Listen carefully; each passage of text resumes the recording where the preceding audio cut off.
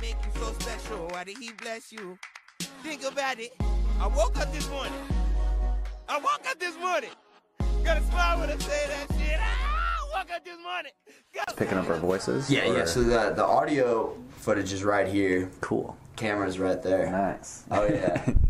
So I'm here with Alex. Are we doing last names? Do you care? Go for it, yeah. Alex Wendt, my buddy. He is audaciously introspective. You're a very introspective thinker, and you're honestly one of the most interesting people I've ever met. Audaciously introspective. Audaciously. That's an interesting choice of words. You're fearless, man. When you go, very intrepid. I don't know. I like. Very cool. Very cool. Absolutely. But so you're honestly one of the. If we're throwing around compliments, you're honestly one of the most motivated, I think, people that I've met. Like driven. Driven, yeah. Driven. Okay. Driven would be a good way. Thank you. You have the drive, because a lot of people are inspired, but they don't have the drive. So You know what I'm like saying? inspiration speaking, like maybe. Inspiration, like they have all these Short-term. ideas or dreams that speak to them that they would maybe want to achieve, but I feel like you have the fuel, The action? the fuel that can propel the action. Hey, Absolutely. thank you. No I doubt, appreciate no doubt. that. I'm flattered. I'm flattered. No, I mean, to be quite honest, that's a quality I would like to work on in myself. Really? Yeah, absolutely. I think it all starts with discipline. And applying that discipline as frequently as possible. So there needs to be a lot of consistency involved with that discipline to achieve whatever the goal is. Because I think the difference between a goal and a dream would be that a goal has preparation, it has hard work, and a dream almost sounds like intangible to you. Like Okay. something that's can't actually be manifested. Like whenever you imagine yourself manifesting that desire, like it never...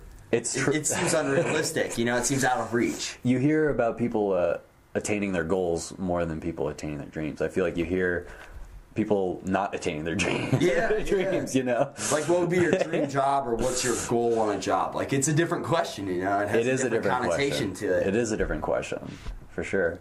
But yeah, you definitely have the drive to get there. Because like I feel heavily inspired often, but I have a heavy dose of laziness, and I'm willing to admit that. Okay. For sure. There's a heavy dose of laziness within me. Humble. But Honest. I'm working on it. Well, I bet there's some growth involved in that laziness as well. Because I knowing you don't really stray towards. Well, maybe you might like something that's not going to progress your growth. Something like video games. You might do that for the enjoyment, the pleasure of playing the video Right. game because you enjoy doing it. Sure. But I also feel like you're a curious mind. You have a very curious mind, and you spend your free time also feeding that curiosity.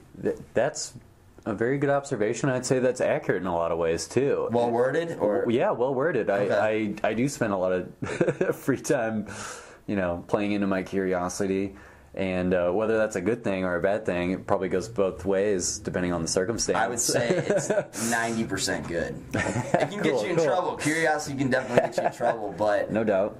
No I doubt. kind of disagree with the expression "curiosity killed the cat." I mean, I think curiosity is meant to be taken with some caution, but Curiosity killed the cat. I don't think I'm familiar with that expression. No way. Can you describe what it kind of means? I pretty much just like your Curiosity curiosity killed can the get you cat. fucked in life. Like, Okay, that's yeah. probably the best way I could describe it. Right on. Yeah, I mean, it can.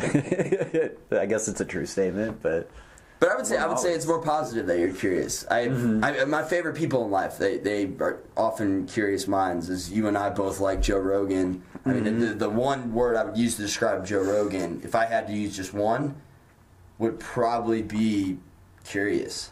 curious. At the heart of who he is, Yeah. and how he's grown as a person into the individual that he is, 50 years old.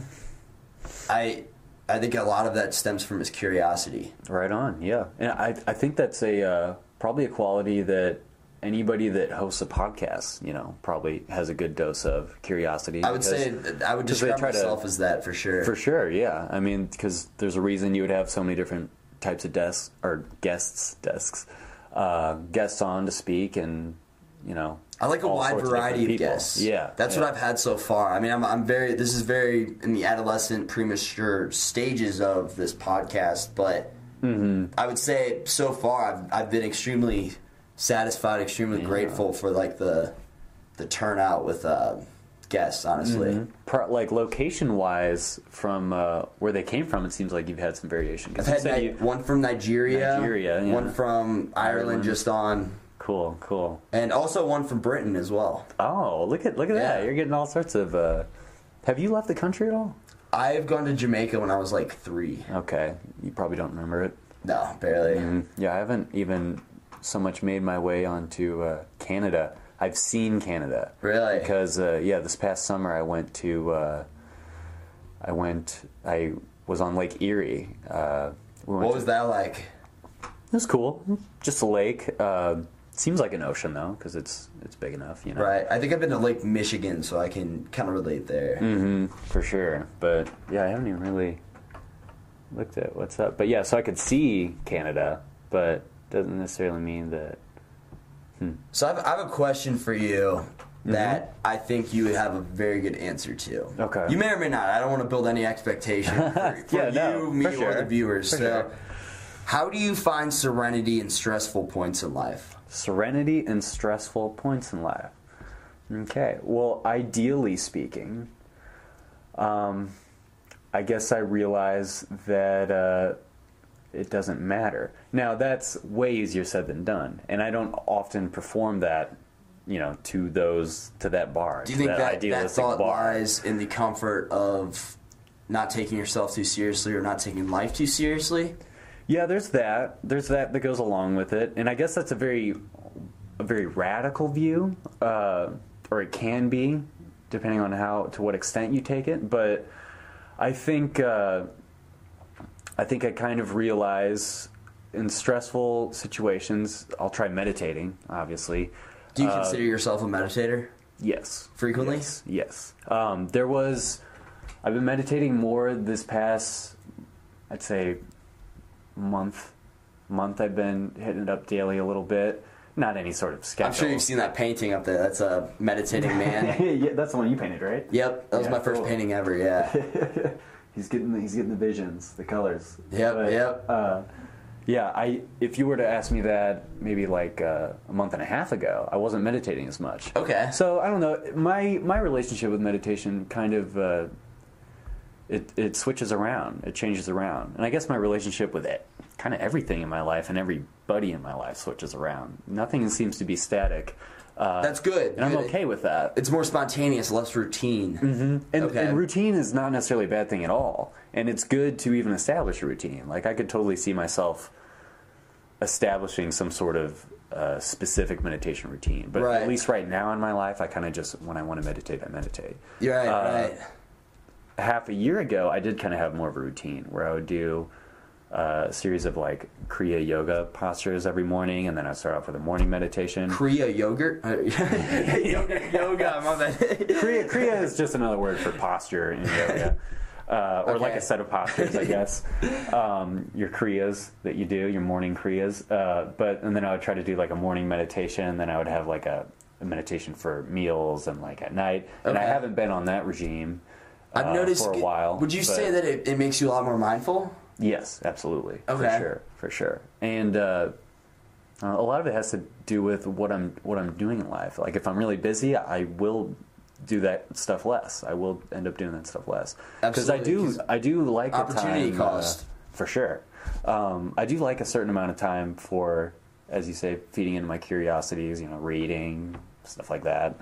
Meditation takes time. Meditation takes time. Granted, though, it can only take about 10 minutes, and your day will be... I like the way Sam Harris describes it, 10% happier. Or is it Dan Harris that describes that? I don't know who Dan Harris is. I do know it's Sam Harris if we're talking about the right one. I believe it's Sam Harris, because I think he's into meditation. He's into secular Buddhism. Secular Buddhism. Secular, yeah. I'm unfamiliar with that. What is that? Secular Buddhism. Well, the term secular kind of just means to like, for instance, like when you think of separation of church and state, they want to keep things secular. Like they don't want things religious dogma coming into things. So it's basically like Buddhism without the dogma and like the just the baggage of what some people might call superstitions or like mythologies and interesting cosmologies, So it's more of like a stripped down version of Buddhism. More psychological, I guess. Is it more structured, or? I'd say it's less structured. It kind of just takes the ideas of Buddhist philosophy and incorporates it into life, but they don't really, entertain ideas like rebirth and like nirvana and stuff like that. They're secular Buddhists, at least my understanding of them. They're just trying to like use the ideas in Buddhism to improve, their livelihood. And it works. And it works. It's like Buddhism without superstition and religious ideas. Kind of deal. I kind of like that. I like without that. This, a more without practical approach. It is a more practical approach. Yes. So that seems like it'd be more accepted in Western civilization. In Western Buddhism. Than typical Buddhism. Yes, certainly for sure. Yeah, definitely more scientific. Adult minds would probably be more into secular Buddhism than traditional Buddhist forms. No doubt, but. Yeah, it's interesting. There's some criticisms of secular Buddhism, but then there's a lot of people that are all for it for sure. That's cool. So back to the original question: how do you find serenity in stressful points in life? I think I realize. You think that comes from your meditation? I think meditation can play into it. Thoughts that will come up when I'm stressed, when I'm trying to get out of that stress, trying to unbound that stress that I feel, the tensions, often kind of go towards the ideas like, it's all good, you're just a series of processes, just like everything else in nature, this is all natural, none of it is unnatural. Right. All of these sensations and feelings, they're just circuits that are lighting up in the brain body organism. Just neurons firing. You don't have to take it personally, and that's way easier said than done, of course. So that's almost, I'm not denying that. The mentality, like not like all this is fake, but kind of. Yeah, but yeah, like this isn't the real thing. Like, it's very illusory. It's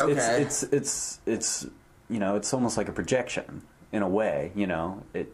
Things aren't really soft and hard. That's the way our brain, puts it into a paradigm that we can understand. It's the way it perceives it. That's the way. And we perceive it through our 5 sensory factors. Yes. 5 sensories and the brain system.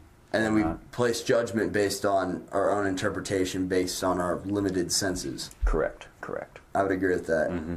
And I think as far as being mindful, I think it's important to be mindful that a moment will pass. Everything is temporary. Absolutely. That's probably another line of thoughts that come up when I'm trying to, find serenity in stressful situations. Right. Definitely. That all is impermanent, like I haven't found a single thing in reality that I believe of form that you can take, of any form whatsoever that you can identify that will be that way forever.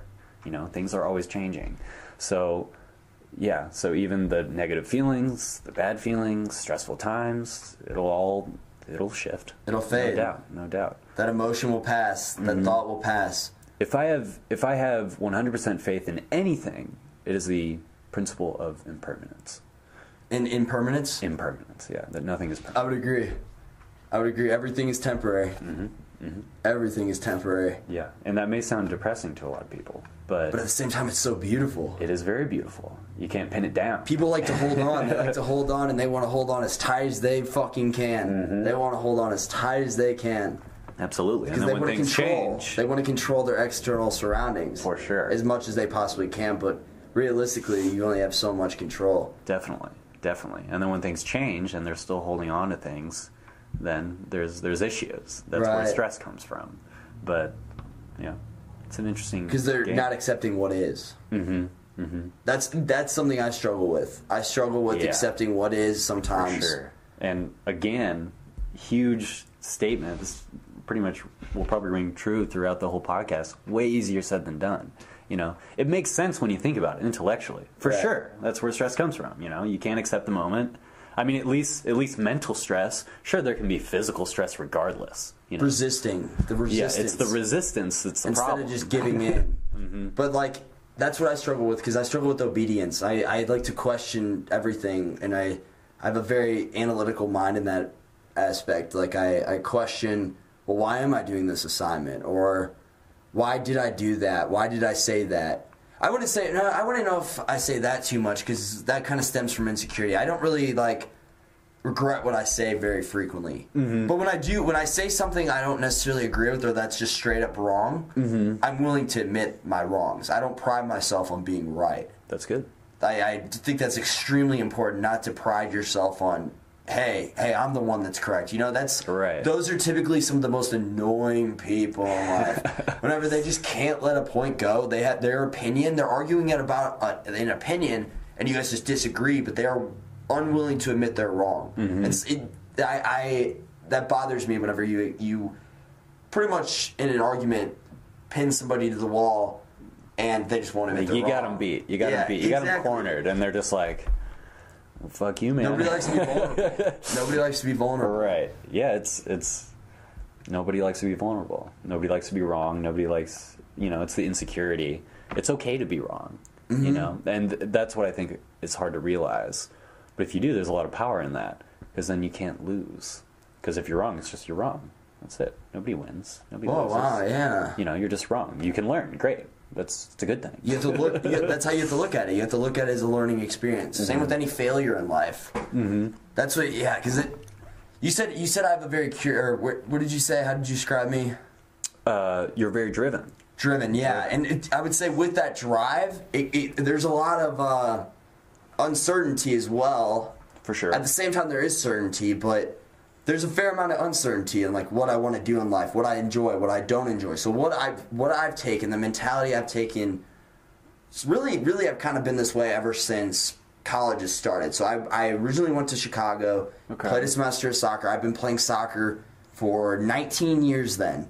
19 years. But I was 19 years old, and I spent from, like, age 4 till 19, so like 15 years just playing soccer constantly. Mm-hmm. I always really enjoyed soccer. I love the sport. To this day, I love playing soccer. Right. It's one of the most blissful moments I can have.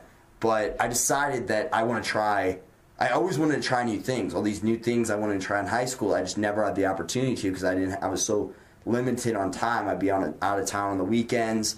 I would have to go to practice after school, like, just very limited on time. So whenever I was finally done with soccer, I took advantage of that, because I just tried new things, and learning from trying new things, I have failed a lot.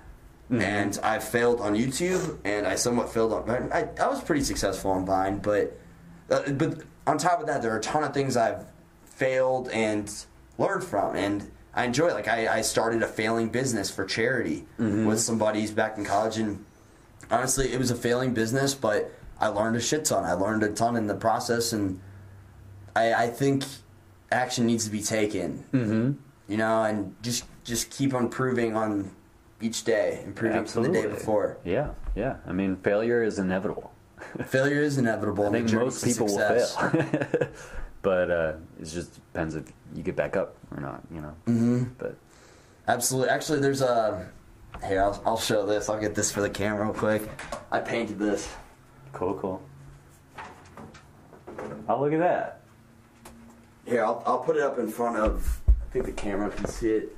Nice. I don't know. It's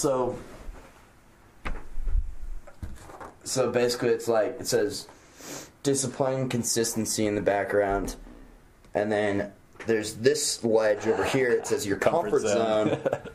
Make the leap of faith, and all along the stepping stones of success are mistakes, temporary defeat, and failure.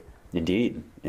Stepping stones. I like that. I like how almost like, it's good that you call them stepping stones and not like pillars or something. True. But like, exactly, like that is the road. The road to success involves a lot of those things. A lot of failure and learning from those failures, honestly. Yeah. Thought that was super metaphorical. I just kind of wrote it on a piece of paper one night and then just ended up painting it in like 20 minutes. Yeah. Leap of faith, make the jump, or fear the unknown. Did you do that recently? When did you do that? I did that probably last May, so like, Right on. what was that, like 6 months ago? Cool. You're making me want to paint. You're always doing this painting. And I know you invited me over one time. You thought it would be a good idea to paint or whatever, but I guess I was busy. But oh, no worries. We'll have to do that sometime. I got all the materials, man. Yeah, cool. yeah. And especially how you said it's winter coming up. You know, get all nice and cozy. That'd be fun. Drink some coffee and paint. I'm down with that. Yeah, honestly, it's so fun to just, like, put all your time invested in, like, creating something that's going to last forever. That's why I like these podcasts, too. I enjoy doing that. I think... yeah, I always am searching for these new kind of routes of expression. Uh-huh. And it's weird because expression is something I'm trying to figure out because I don't quite understand it yet. How so? Why does a species feel that they need to let that something out, you know, whether it be in the form of music? It's the creative energy? Yeah, it's not necessarily enjoyment. I mean, there's enjoyment that goes along with it, no doubt. But it's not necessarily all enjoyment. I can't pin down exactly what it is, but like, you know, like, I suck, but I've been wanting to learn how to play the guitar. I've been wanting to, just because it feels good to play it, but not on an enjoyment level. It's weird. I just want to put something out. It's like a mentally stimulating. I know what you mean. I know what you mean. Like, it's a weird type of enjoyment. It's like different from like a normal, like, temporary bliss kind of deal. Mm-hmm. It's very important too, I think, and I think a lot of people do it different ways. And I think like spiritually important. Yes, yeah, you could say that. But like, I just got this mix track. It's like a little DJ set. It has two little like turntables and stuff. And like, I know nothing. I'm not super musically inclined. I'm really into music. I like a lot of different forms of music. Okay. But I mean, I played keyboard for a while, but I don't really know it, know the gist of it. I don't know the science behind it. But so yeah, there's this mix track sitting in my house, and it's just gathering dust. And I asked everyone, I was like, whose mix track is this? Because, you know, you look online and they're anywhere from $70 to $300. No shit, so it's really? just like, whose is this? It's just sitting here, no one's using it. And they said, oh, that used to be the person that, Sean was the person that lived in that house before I moved in. Okay. And it was his, and he got it for cheap, and he said he didn't want it anymore. So you just left it behind. So they're like, you can have it. And so I've been playing with it and like just making little like DJ mixes and having my own little like DJ party. Oh, dude, that's so cool. And that's a really interesting form of expression that I really like. And I'll dance and I'll set it up, and it's so expression it's very meaning beautiful. like having your own outlet. Your own outlet, yeah. But I've been wanting to draw, I've been wanting to paint, I've been wanting to write, and like I'm trying to find the time to do all that. And that's another all of those thing. are time commitments. Right. Well, not necessarily writing, dude. I'm a firm believer in writing. If you want to get something done, obviously every author has their own different way about going about it, about writing, their own writing style. Some like to cram it in 2 days. Some like to. I think it's better to just do it over time. Like write. Hey, I'm gonna write 10 minutes every day.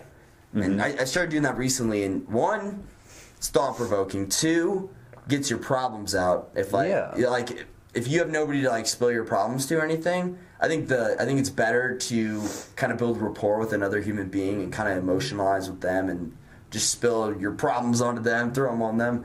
But also there's something comforting in just typing, like just typing away your emotions, your problems, whatever it is, and it leads to some more introspective thoughts that lead to a solution. You're kind of like sort of having a dialogue with yourself when you're typing, I guess. Kind of putting your thoughts so you can view them visually, I guess, in some form. And then when you read it, you may even think about it differently. I don't know. But, and then also another thing that, you know, writing every day would be good is that it probably improves your writing skills. You know, it probably makes you more articulate on Absolutely. paper or on, you know, computer or whatever your platform is. Because that's one thing I would really like to write, but then there is a part of me that's like, you're probably not the best writer, because, I don't know, English and literature classes have never been my... Me neither. My strong subject, but I think I could... The only way to get better is to just do it. Yeah, true. You know, so doing it every day, no doubt, will improve. But... just persistence with you kind of just slowly... I feel like whenever you work on something, like, persistently, too, it's like, whenever you're not... Like, it's almost like subconsciously you're getting better at it in the time you're not working on it. Mm-hmm. You know, like, I've been through sleep. I've been through sleep at, like, does something. I don't know. Maybe, yeah. I don't know. I'm talking like so out of ignorance right now. For sure, but no, I feel you. Plus, I don't even know how the fuck I would fact check myself. On that, yeah. Yeah, like I don't even know what I type in. Does sleep make you improve? Skills done when awake. What about this? This is a good question for you. All right. Do you find it important to know yourself deeply? Yes. And what that means is very, very interesting. Know yourself. It's very weird because it seems like Know thyself. the self always changes. Because when we think of yourself, we're talking about personality facets, traits, stuff like that. Right. And though a lot of them remain, I think all of these are fluctuating, no doubt. But some may only fluctuate a little bit, because obviously there's traits you can identify like in yourself that have been pretty true from when you were a kid. Right. You know what I'm saying? Like maybe you were driven as a kid. Maybe I was a very curious kid, stuff like that. But it does seem there is such a shift. So I think part of at least my kind of path of knowing myself is understanding how that self changes and why it changes and what circumstances it changes. Because the personality is extremely, extremely malleable. Mm-hmm. Yeah, no doubt.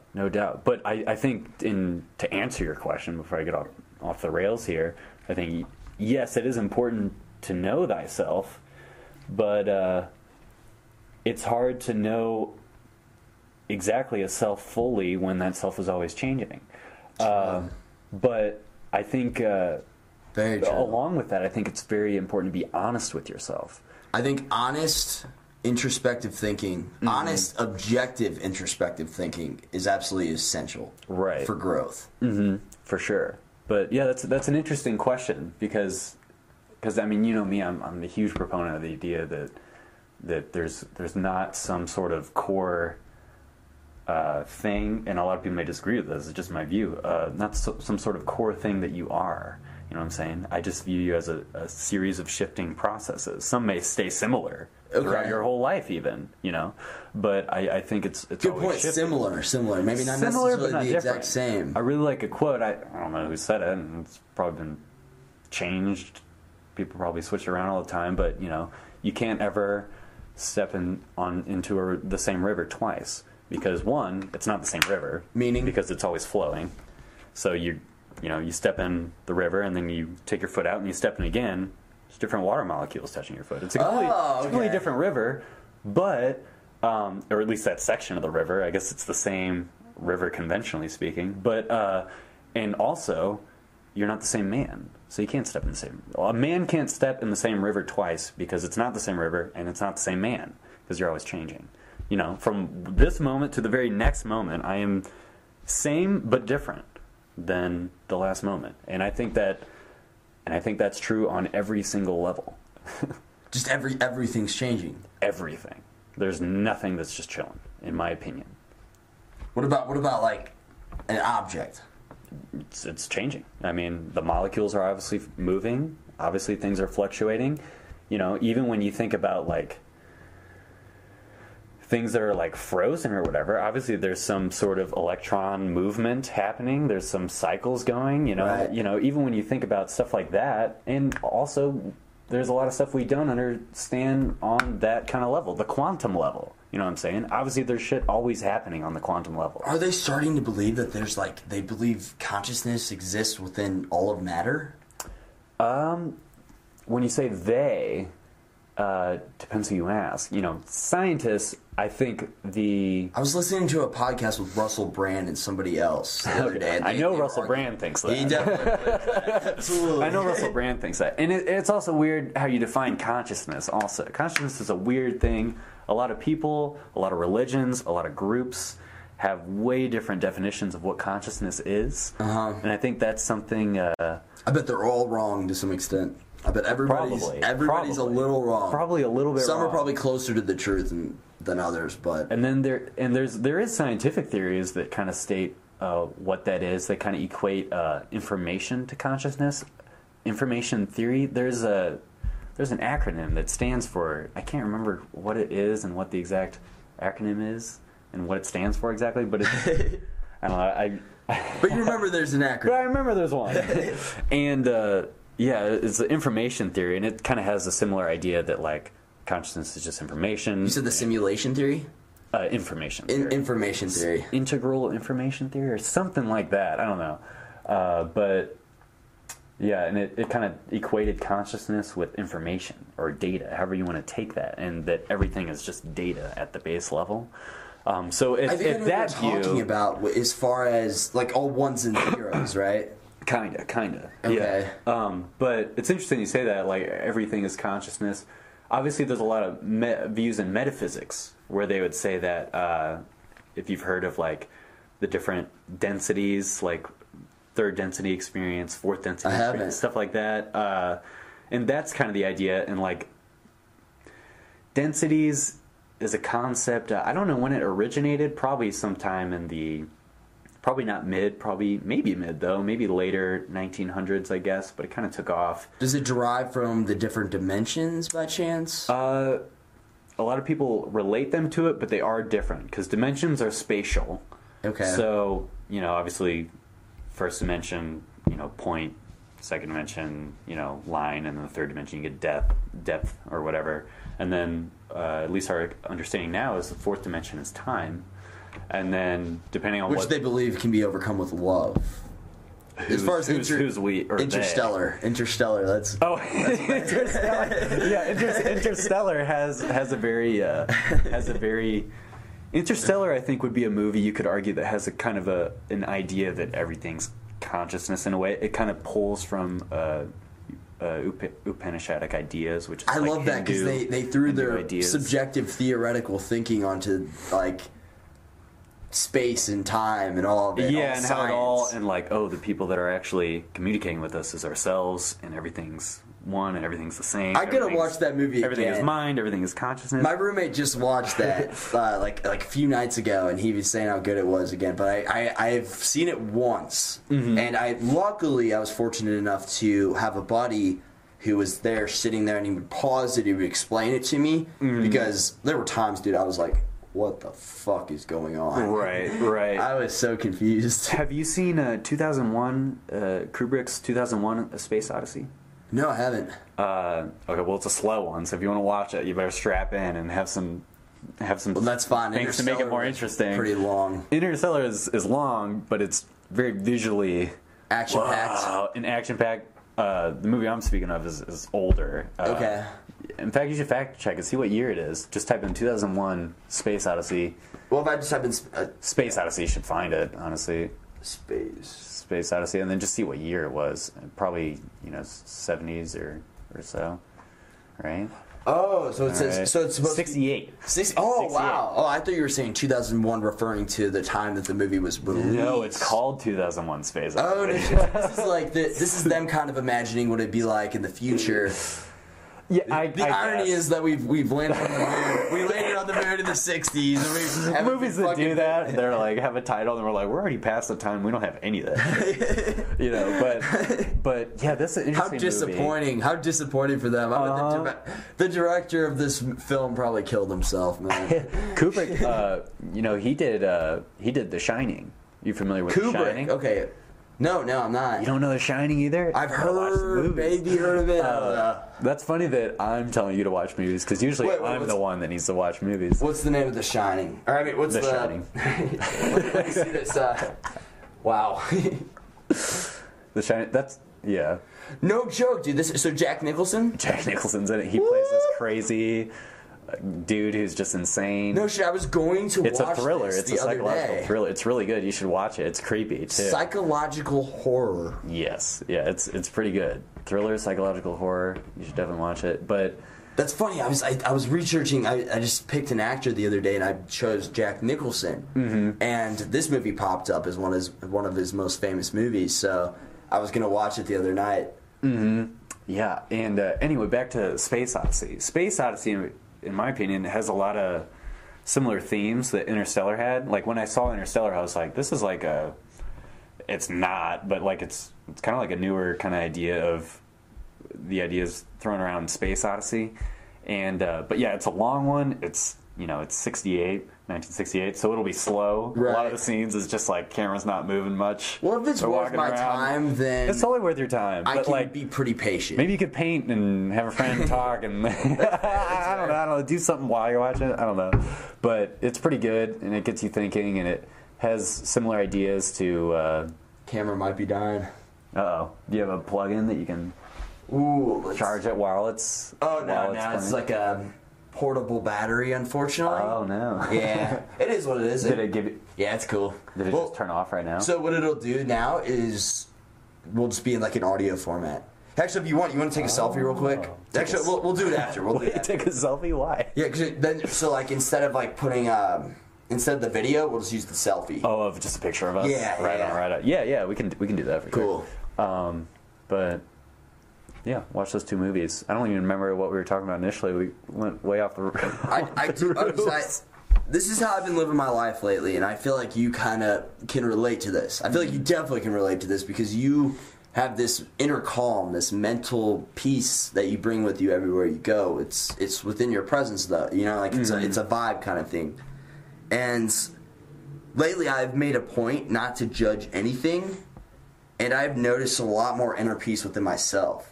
Because whenever you're good. not judging the world, the exterior world around you, you're placing your projections on it. Exactly. You don't interpret the world that way. That's very good. That's wonderful. I mean, you really paint what the world is to you, and if you cast no judge, and that's again easier said than done. Going back to that, but like if you were to do it perfectly, it would just seem like a series of interesting sensations and colors and thought forms that arise. It would seem like this whole abstract, symphonic light show that's just awesome.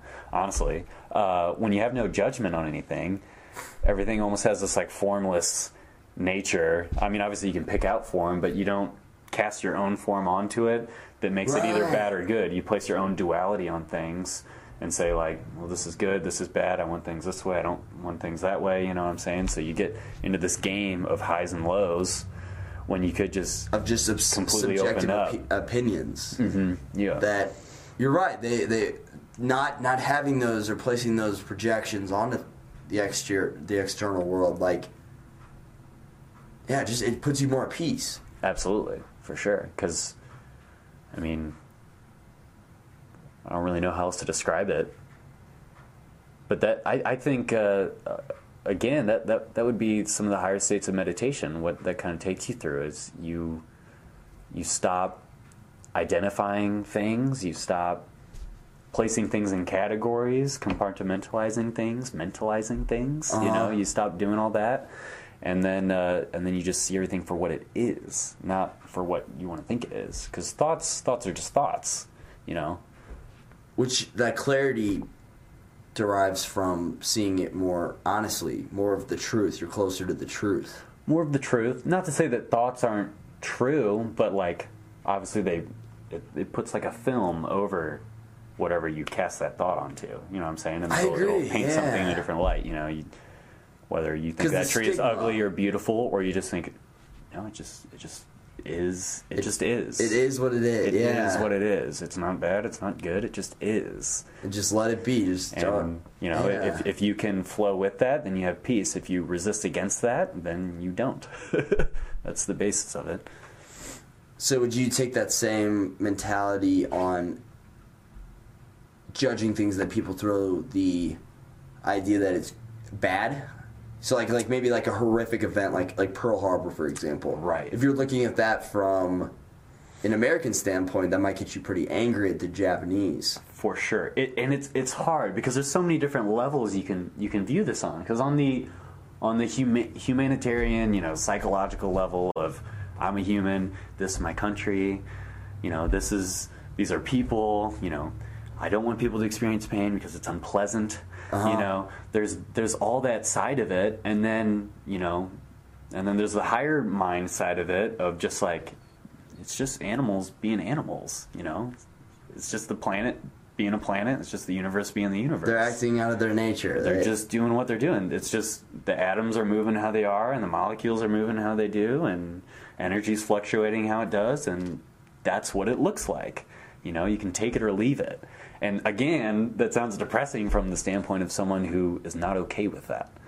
And that's the hardest part, is acceptance and, being okay with that present moment. It is hard to accept things. And it's hard when you talk about sensitive topics like that, like Pearl Harbor, things like death, things like murder, things like rape. Because you have your subjective opinion about that. Because you are a human. It's ingrained in you. The minds are born of, or the thoughts are born of the human mind, and it's hard to see it from any other way that this is shit and this is awful. We need to get rid of it. And on a societal level, yes, we should try to minimize some of the things like murder and stuff like that, because we want it easier. We want to make it we want to make this reality as pleasant as we can. Right.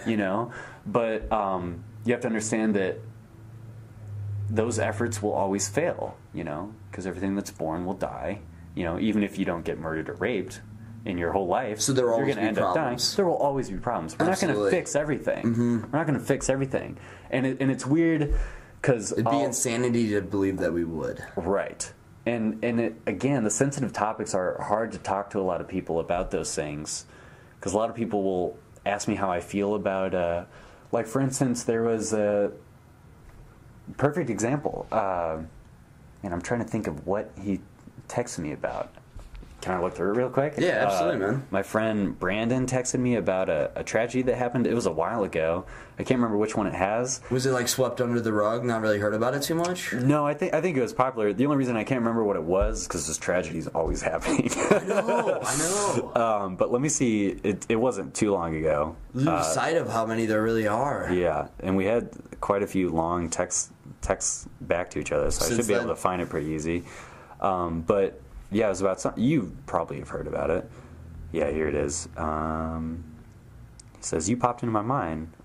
What's going through your mind with everything that went down in Las Vegas, the Las Vegas shootings?" Okay, you know what I'm talking about? Absolutely. So the shootings in Las Vegas, and I had no single response for him because I had to give him what I think about it on all of my different levels. And so what do you think about it? I said to him then, I was just like, I mean, obviously on the human level of me, I'm just like, yeah, that sucks. I feel for the families. I'm empathetic towards the victims.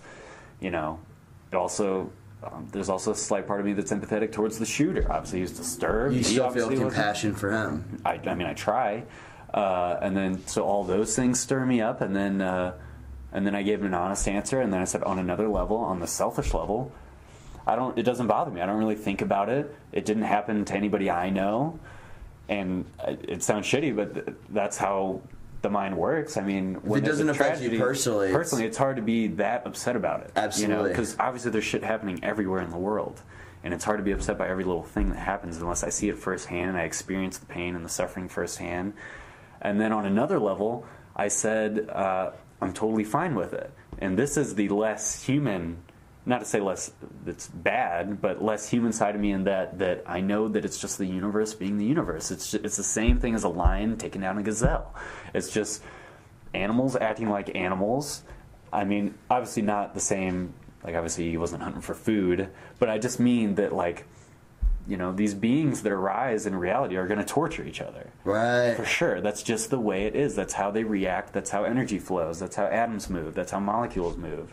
And you can look at there's just so many damn levels to this whole thing, and you can look at all the lower things and just be like, it's exactly how it's supposed to be. It's just the laws of physics playing out into this drama. They're acting out of nature. And then when you think about it on the psychological human level, it's like, well, yeah, totally, and it sucks, and I'm attached to being human. I'm attached to the good sensations, and I don't want any of that stuff to go down, and it makes me sad, Mm-hmm. So there's so many different levels to think about all that, and I do think the highest mind would be to see it all as just what it is. And again, just full acceptance. And again, it's hard to talk about those sensitive things, especially. It's hard to bring that idea to the table if I were to talk to the victims' families. You know what I'm saying? It would be impossible. I couldn't do it. I wouldn't do it. Their frame of reference is just so distorted. They'd be like, you know what? Fuck you and fuck your ideas. This fucking sucks. My son or whatever died in cold blood, or whatever, and I wouldn't have anything to say to that, you know, and it. But again, I know that. But you'd be empathetic of them. I would totally be empathetic. So you just wouldn't. It wouldn't even be said. I wouldn't say it. Right? Yeah. I wouldn't say it unless they gave me. If they were to say to me like, "All right, man to man, full spiritual advice. What do you think is up with this?" And then I'll tell them. I'll tell them what I think. But I can't do that during a grieving process. Yeah, you know? true. So and everybody grieves differently too. for sure. So with sensitive events and information like this, it's hard to bring, you know, these kinds of ideas. Well, that's well to the said. table. That's well said. Yeah. You know? And I guess you just have to be aware who you're talking to, and you have to be aware what they're going through, and you should only. I mean, in those circumstances, you should only give them information that you think might help them, regardless, you know. But they might change on a case-to-case basis. But sometimes people that just don't want to be helped. Mm-hmm. Mm-hmm. A lot of people will resist. And some people, you know, shouldn't be helped by those ideas in that moment. You know, they need to grieve. They need to feel sad. They need to be with their family. They need to think about that and cry about it and suffer through that, you know. It's how you release, you know. Man. You got to cry. I mean, that's why you cry. You got to release. You got to take it easy. That'd be difficult. Mm-hmm. There are a lot of conspiracies about that. Like conspiracies about of the shooting. Yeah, I didn't really read too much shooters. into it. I just know that it happened. Same. That's how I kind of was. I just had a buddy kind of inform me that it was. That I watched an interview from a girl who was there during the shooting who ended up living, fortunately, and she was like, "No, I'm 100%." She was speaking with full conviction. Mm-hmm. There were two shooters. There were more than one shooter. She's like, there was no way there was just one shooter. It totally could have been. Yeah, I don't know. It's crazy. It's funny. I haven't. Admit, I haven't been keeping up really with a lot of stuff that's happening globally, like those kinds of events. It's hard to in college because I just know that they're always happening and that they're always going to. So it's like I don't think about them any differently. My opinion hasn't changed of something that has happened. They're like, "So what do you think about this, man? It really sucks." I still view reality the same way. So I don't know why I need to be aware of all those things because I'm already aware of all those things. And it kind of clutters your mind if you focus on it too much, right? You know? Yeah. So I don't. There's always going to be murder. There's always going to be rape. There's always. I don't like hearing about that stuff, and because I don't like living in fear. I like living audaciously. I like living with just going and doing whatever I want to feel like doing, and I don't like being. Granted, I mean, if there's a war going on, I don't want to like travel to a country, but like, there are always going to be problems in the world. There's always going to be chaos, you know, and like that's just the risk you got to run if you want to be adventurous. Right. And I think being adventurous is got to be taken on without fear. Mm-hmm. For sure. So, what would you say How do you personally find a balance between being selfish and unselfish? Because obviously there needs to be some kind of equilibrium between the two, whether it's a 60-40 or whatever you tend to prefer. I personally tend to stray a little bit more to the selfless side. Selfless side? Yeah, but I also... Do you mean like how the mind works in general, or do you mean... How do you personally like to deal with that situation?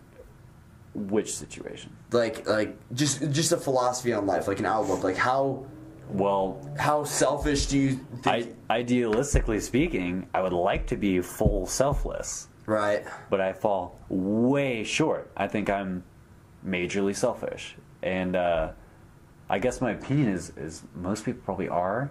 I think that's the way these organisms thrive in the first place. I think it's hardwired into our programming. In order to propagate it makes species, sense. And I think a lot of and I really like because it's cool when I feel like sometimes I'll get into a state of mind where I feel completely, genuinely compassionate and selfless, and whenever I get there, it's awesome. It's so cool because it's just like, oh, in this moment, I really don't care about myself. I just want. I want these people to be raised up. I want less suffering. Right. But yeah, I think for the most part, I think definitely I operate on a more selfish basis. And again, that's just me trying to be honest. I try not to. I think everything I do is because I want to do it. For myself. Okay. But So at that point, it just depends on on your intentions. If you have Right. positive intentions, then I really don't see a problem with that. And at this point in our life, I think it's healthy to be pretty selfish at times. But that's a weird, not as much as weird most topic. people. It's a weird topic. The common man, I typically would personify as very selfish. Yes. Yeah. And for sure. it just is what it is, like we were saying. And maybe I'm thinking too subtle, you know, when I say that I'm like very selfish or whatever. Right. Because maybe in like a broader idea. Because I know you. Right. And maybe you're a pretty selfless guy. Okay. So like maybe in like the broader understanding of like selfless, yeah, you can definitely pick up people that are like, that guy's kind of a dick and he's pretty selfish, and that guy's you know, he's pretty cool. He definitely is more considerate and whatnot. But again, that's placing judgment on everything. Again, yeah, for Sure, sure. yeah. And it's hard not to, you know, when having these stimulating conversations, have all sorts of in society. You got to have judgments Absolutely. too. It's weird. Everything just I just think there needs to be a very fine line drawn on particularly like clothing. clothing. Like I don't think there needs to be any judgment on what anybody else wears. Oh, Like if I find myself judging, like I see another person and they're wearing whatever's out of style. Like for example, I know cargo pants are very yeah. socially Like in that unacceptable. sense, I think. Okay, well, I have an extremely radical view. Okay. I'm down for everyone walking around naked. I'd be down with it. Besides But- the warmth aspect. The what? The warmth aspect. Okay, yeah, I mean, like, if it's cold outside, definitely, I'm not saying, like, outlaw clothes. I'm just saying I think you should be allowed to. I think you should be allowed to. We're animals. Of respect. And I think that a lot of our shame comes from some of those weird views we have on society of, like, oh, I gotta hide this. Like, oh, don't let anybody see that. And it's like, but we all have one. Yeah. Literally, we and most animals, okay, most meaning I guess most mammals, have all the same shit we do in different ways or whatnot. And so, like, I think a lot of the maybe like self-loathing and shyness and like afraid to express yourself comes from a lot of these things that are just like, you gotta wear clothes, you gotta look nice here, and be like, well, why does that look nice? Because we've been told, we've been programmed. Yeah, that's what looks nice. That's what you know what gotta I'm start saying? questioning. You gotta question your beliefs, question what you like, your interests, your desires, For question sure. all of it. But yeah, on the basis of fashion, yeah, I don't think you definitely shouldn't judge anybody for what they decide to wear. Absolutely not. I mean, they wear whatever they want to wear. My parents hate the clothes that I wear. Really. Yeah, they're super not about it. I'm just like, but it's more comfortable, and I like the patterns. It's really whatever you value. look like an you old know? man or a homeless man. I'm like, hey, I'm okay with that as long as I'm comfy and I like how the clothes looks. Respect. You know, I like looking at certain art. I like having certain art in my house, so I don't see why I shouldn't like having a certain type of art on me. Well, that's where the serenity lies as well, is not caring what other people think. Right. And obviously, you know, how you want to take that on the level of you shouldn't be afraid of how people think of you, but on another level, like, you should definitely be considerate of others. But yeah, like, if it's not affecting other people, a certain behavior is not affecting other people at all, yeah, you definitely shouldn't be afraid of what other people think of that behavior. Absolutely. Like for example, breaking a norm. Just Breaking a norm out in public. Like, that is something I think has added a huge part of my personality, and a lot of growth has come out of this. But I've always been, I don't know, like, I'll just do anything in public, honestly. Like, I just don't really care. I don't know. That's good. I'll talk to, like, strangers all the time. Like, You should. I don't know, and that's definitely come even more because I've made pretty good friends with my friend from Australia when he was here, and he was very much like that. He would talk to anybody, anytime. He would just sit down with random strangers and, like, eat dinner or eat lunch with them. I don't know, just a very outgoing presence. Right. Yeah. It's very good. But yeah, definitely doing those kinds of things definitely makes you comfortable more with yourself, and I think it strengthens that comfort level. You know what I'm saying? Because, like, Yeah. and yeah, again, back to, like, just like everybody can walk around naked or whatever. Like, at this point right now, I wouldn't really feel comfortable just, like, taking my clothes off right now. Right. I would feel shy. I'd be covering up, and I'd be like, and I would honestly blame the circumstance of my arising, my form I took, my birth, Okay. you know, in the society and what I was taught and stuff like that. If I was born in a forest raised by jungle people, I wouldn't give a shit about any of that stuff. Absolutely. It's how you're conditioned. And so, like, Well, Yeah, also, granted, it's like weird to if think you about were that. like walking around naked, like outside, like you're fucked. Like lawfully, you're. oh, yeah, lawfully, I'd be fucked. No doubt. No doubt. But But I know what you mean. Like for example, if I don't know, just like walking, even it's like when I'm here alone, like I don't like walking around naked. Well, partially because anybody could walk in at any moment, but like. Yeah, actually, that's probably the main reason. Because, like, back home, if I know nobody's going to be home, like, I'll just walk around my house naked sometimes, you know? right, yeah. But even then, it's a little uncomfortable. And why should it be? I'm- Because we've learned, like, pretty much 90% of our lives are spent with clothes on. Probably a lot more than that, actually. Yeah, for sure. Yeah, probably a lot. Like, lot 99%. More. Yeah, a lot. I mean, showers are the only time. I can't think of any time. Showers, I don't sex, really, I and don't if you sleep. sleep naked. Yeah. I mean, I feel S's. pretty comfortable being naked, like in my room, even when people are home. I've gotten there for sure.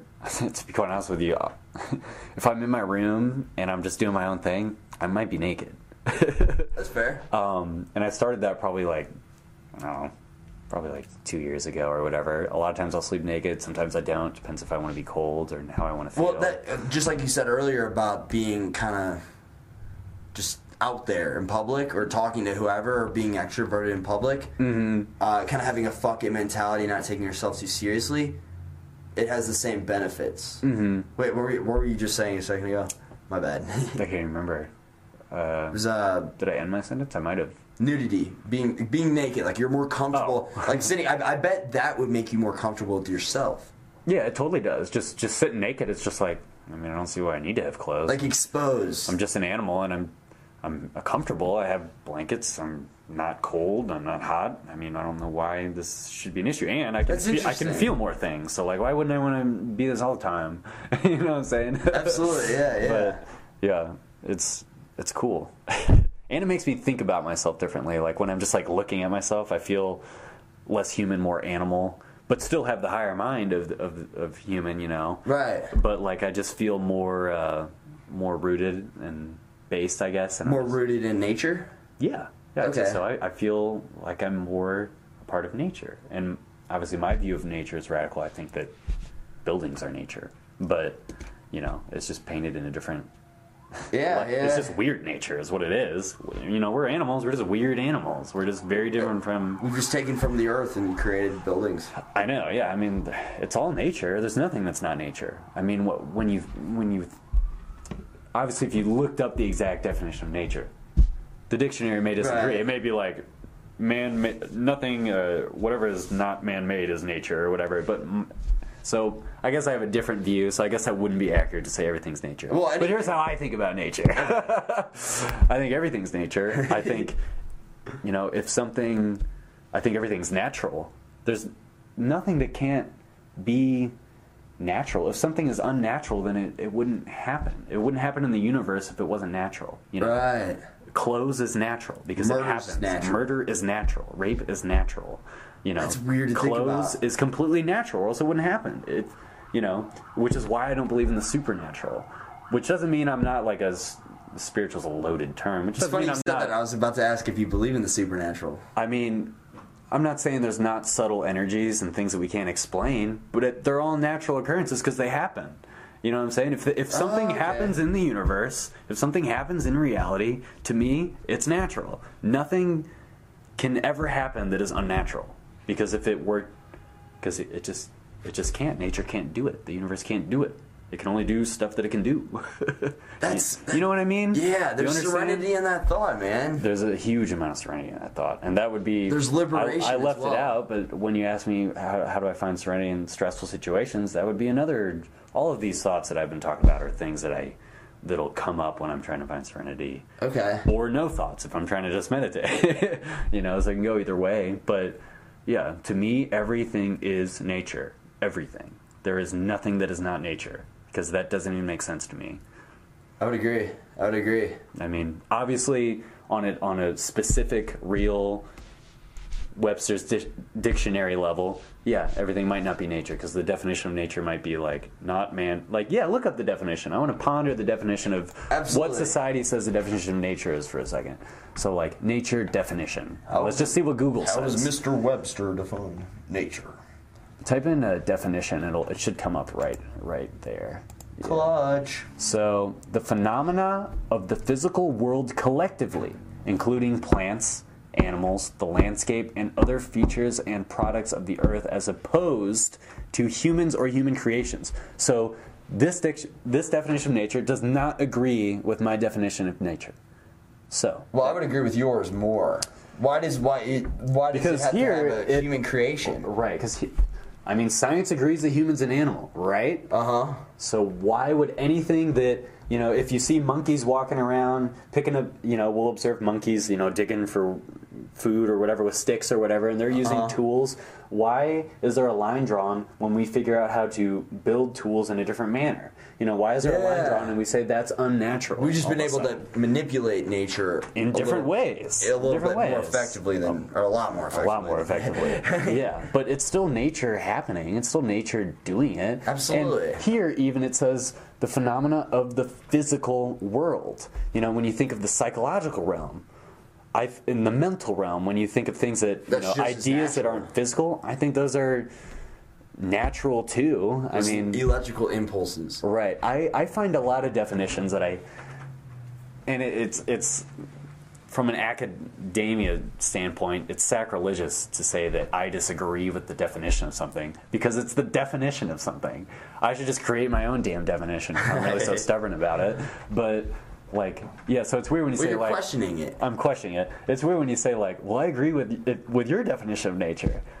Yeah, but maybe I shouldn't call it nature then. Maybe there needs to be another word to talk about what I'm talking about. Because if this is the word, because if I just disagree with half the definitions that are thrown around, then language just fails. The reason language works in the first place is because it's a collective agreement of this means that and this means that. Right. So yeah, I guess it makes sense. Maybe my view of nature is wrong. I'd say is wrong compared to the collective definition of nature. I'd say it's a wrong view, but that's how I think about nature. And if it needs another word tacked onto it, maybe I'll create one someday. Sounds more logical. It does sound more logical, though. You know what I'm saying? Yeah. More closer to the truth. Closer to the truth, but yeah, I mean, society definitely separates humans and animals, even though they're the same thing.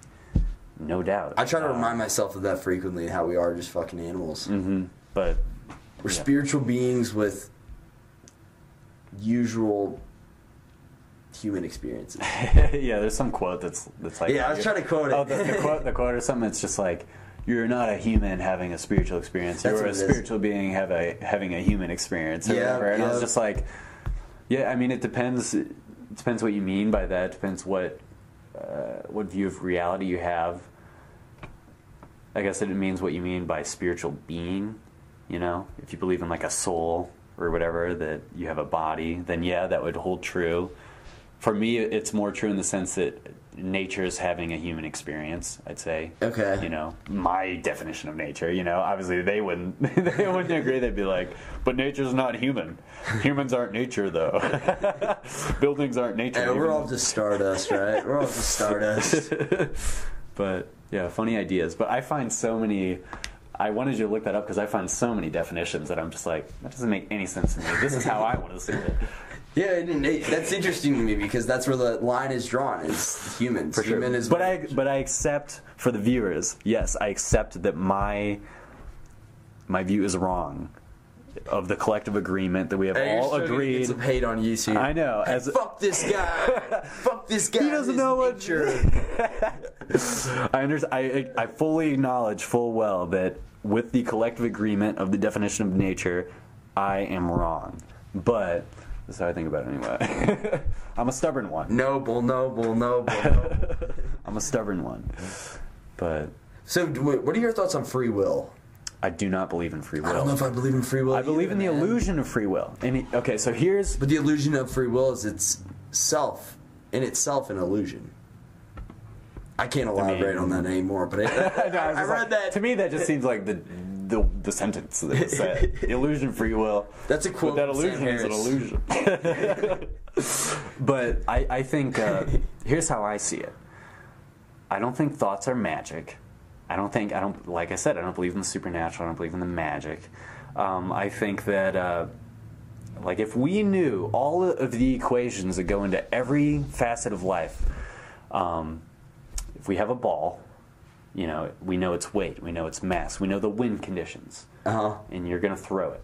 We know exactly, if we could all just pin it down exactly, take that exactly word for what it's worth, but if we knew everything, and we know how much force I'm going to put on the ball, we know exactly the arc, we know exactly the direction, all of the environmental conditions, we know exactly where it'll land, you know, because the physical laws, they don't seem to change. They just reality behaves how it behaves. They're laws for a reason. They govern life on Earth. They're laws for a reason. Yeah, they govern life on Earth, and whether you want to call them laws or behaviors is I prefer laws because it's very structured. I like laws, but it almost sounds like there's like a dominion, like a lawmaker.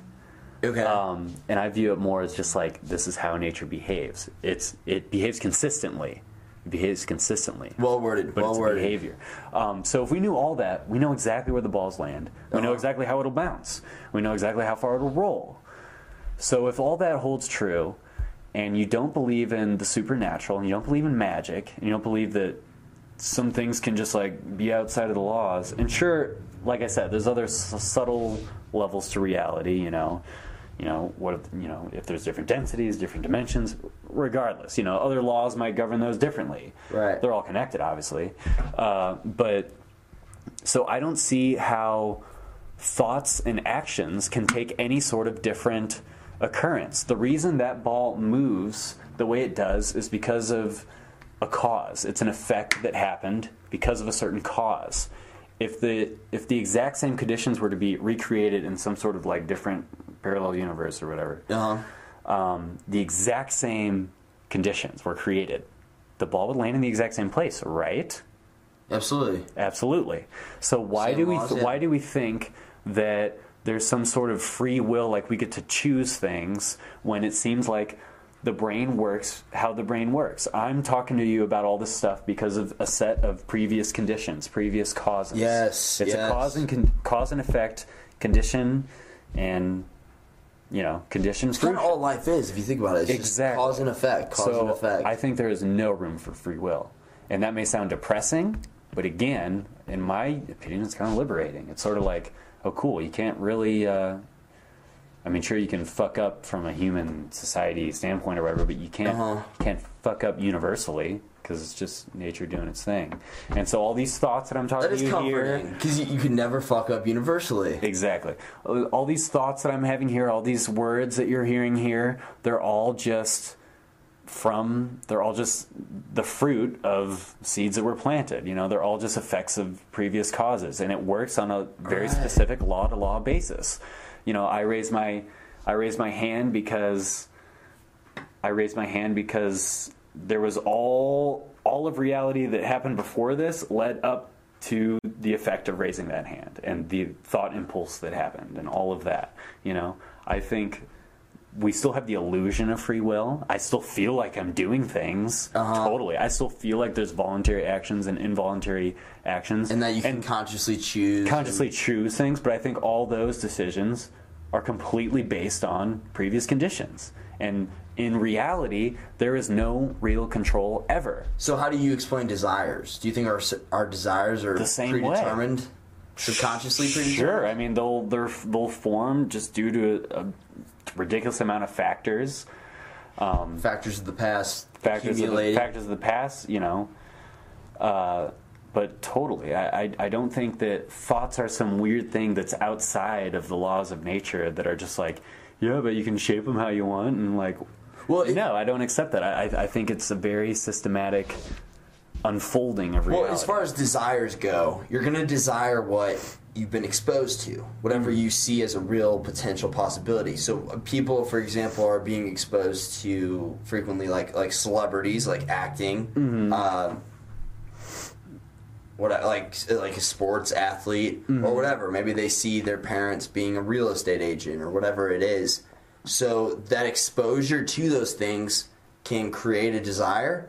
Mm-hmm. So it's really comforting to think that the internet exists because that reach of exposure that an individual can now take and possibly have a desire for, it just seems like it's going to create a more optimal society because people are going to be doing more what they really want to do. So in return, people are going to be more just happy, more content with life. Mm-hmm. For sure. Yeah, I agree. And it's such a weird way to think. Like, free will is such an interesting topic to me because, like, I'll talk to people and they'll be like, "That doesn't make any sense to me, Alex." And then, but like when I think about it, it's just like, why are thoughts outside the realm of physics? Isn't the brain just a series of, circuits? Isn't the brain just electrical firings, neuron firings and stuff? Aren't those where thoughts come from? All of those follow the same physical laws that everything else does because it's a physical system. So I don't see why it would ever. I don't see how there would be any free will now. But I mean, obviously, a lot of people would disagree with me on that, and I'm sure a huge percentage of the viewers listening today will probably disagree with that because free will just seems such a thing. And even in scientific understanding, they'll even say like, here's the voluntary actions of the body, and here are the involuntary actions of the body. You know what I'm saying? Right. Moving like this are voluntary, but obviously metabolism and stuff, it seems to do it automatically. I'd say that even the voluntary actions, I think they just seem voluntary. I think they totally just seem I agree. I think that's all an illusion itself. I think it's an illusion completely. And it's super weird to like. Which is think about weird because that. sometimes I feel like I'm a slave to my desires because I have a very obsessive personality. Mm-hmm. So I will just become. Maybe a slave isn't a good way to say because there's a lot of pleasure that derives from it that I get to gain from it. But on top of it, I don't know. It's just like, do I really have a choice right now? Like, this is what I want to do so badly. Mm-hmm. How much of a choice do I really have? Right. And I'm not saying I believe one thing or the other. I don't know. But I'm very, very open to the idea that free will is just an illusion. Mm-hmm. Yeah. I read a book on it. Actually, if you want to borrow it, it's Free Will by Sam Harris. Oh, Sam Harris wrote that one. Okay, yes. Yeah. It's a really short read. It's like a 70-page book or something like that. Cool. Yeah. What does he think? I read it in like 2 days. He thinks it's complete bullshit. He thinks it's an illusion too. What he argues is why I had to pull this up because I didn't want to butcher it. I'm pretty sure this is the scan that he's referring to, but so it's an EEG scan. Okay. So how would you say that? Electroencephalogram or encephalogram, probably one of those. Is a test that detects electrical activity in your brain using small flat metal discs attached to your scalp. Your brain cells communicate via electrical impulses and are active at all the time, even when you're asleep. For sure. So what he uses as evidence against this for the rebuttal against free will, for his argument against free will, is that these EEG scanners can pick up your thoughts before you consciously say them. I've heard something like the even as long as 10 seconds before. Interesting. Yeah. See, it was some light layman reading, but like I feel like I've heard that something like they found that like when you have a voluntary action or whatever, voluntary action almost happens before the thought. Yes. Or whatever, even if it's like voluntary. So it's sort of just like, okay, well then why did you do it if you didn't think to do it? You know what I'm saying? So it's almost like things are just happening and then thoughts are happening simultaneously and give us this kind of like illusion that we're choosing things. Absolutely. But again, to all the viewers, I can't give you literally any specifics on what I'm talking about of when I talked about that study or whatever they were doing, or whether it was legitimate. Maybe it was some phony article and not a good scientific study at all. I don't know. Right. I would have to look at it again. But it doesn't change my view. I like it because it sounds extremely counterintuitive, and it's hard for people to accept the possibility. So what we're doing is we're trying to look at it as objectively as we can with an open mind, that the possibility of free will being an illusion might actually exist. That might be real. That might be reality. Sure. Yeah. And people aren't willing to accept that. And I hate when people get closed off to ideas like that because it doesn't mean you shouldn't like.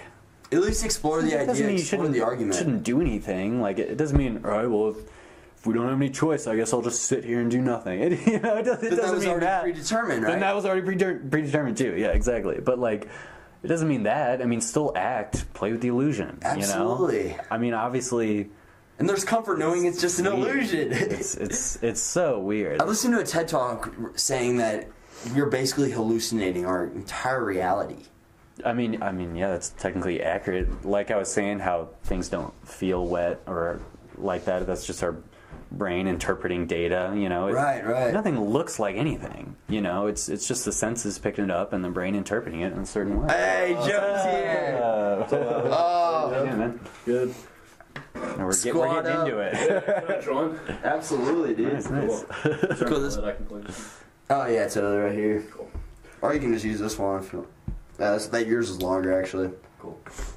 Question: can I charge my phone right now? Oh yeah. Here, this one's open right I'm here. on like 3% or something.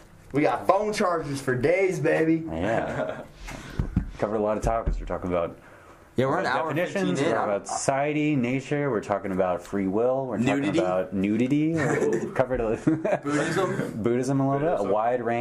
wide range of topics. We're just talking about free will. Did you already say free will? Yeah. Okay. Just talking about that. I'll just try and chime in where I can. Hell yeah. Actually, if you guys want to continue this conversation, I gotta go take a piss real quick. Cool. That worked out. I kind of forgot where we Yeah. left off. Really.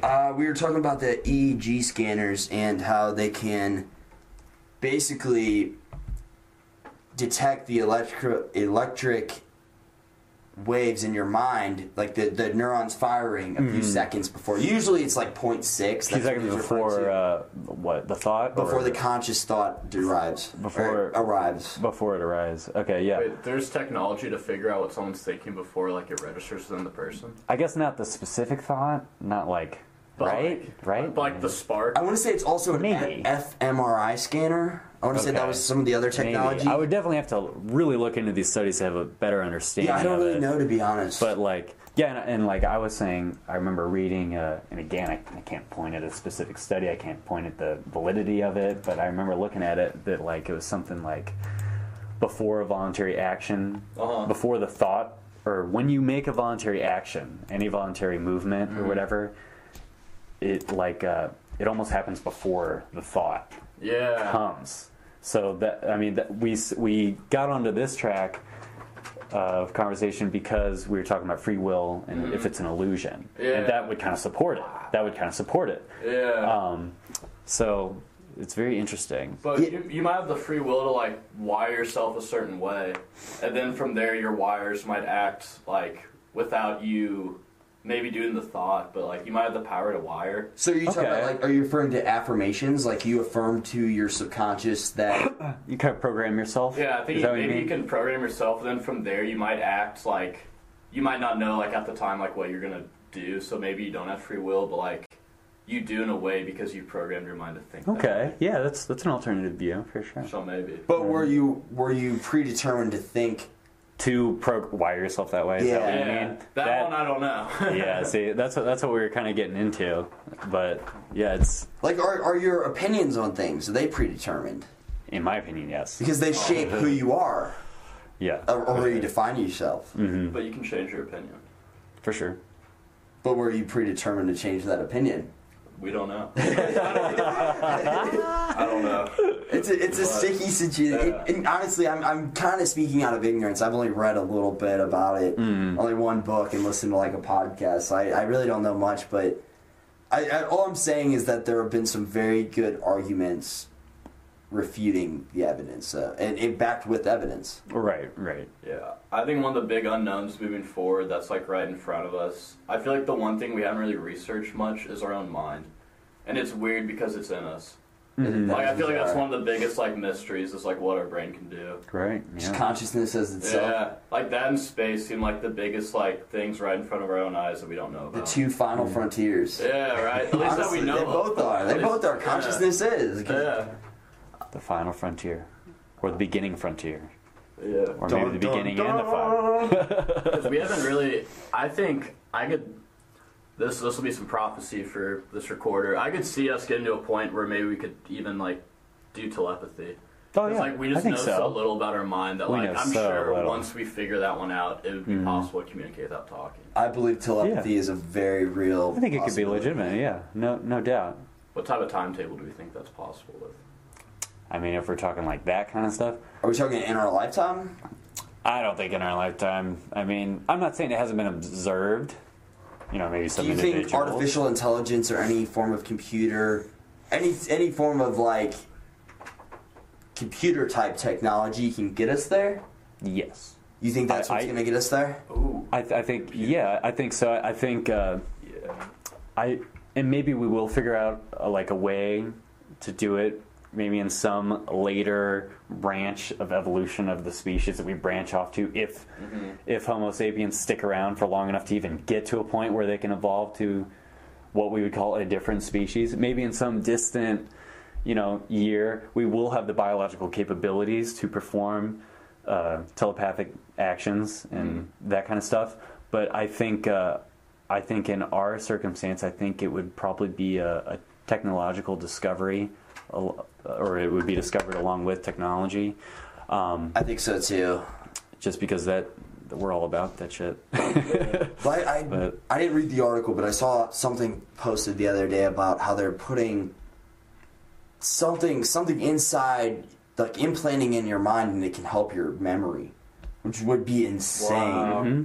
I like that. That's For what sure. if I got anything implanted in my mind, I think it'd be towards Yeah. memory. Unless if they could somehow do something with creativity, like enhances creativity, that'd be insane too. Right. I mean, I think it is all possible.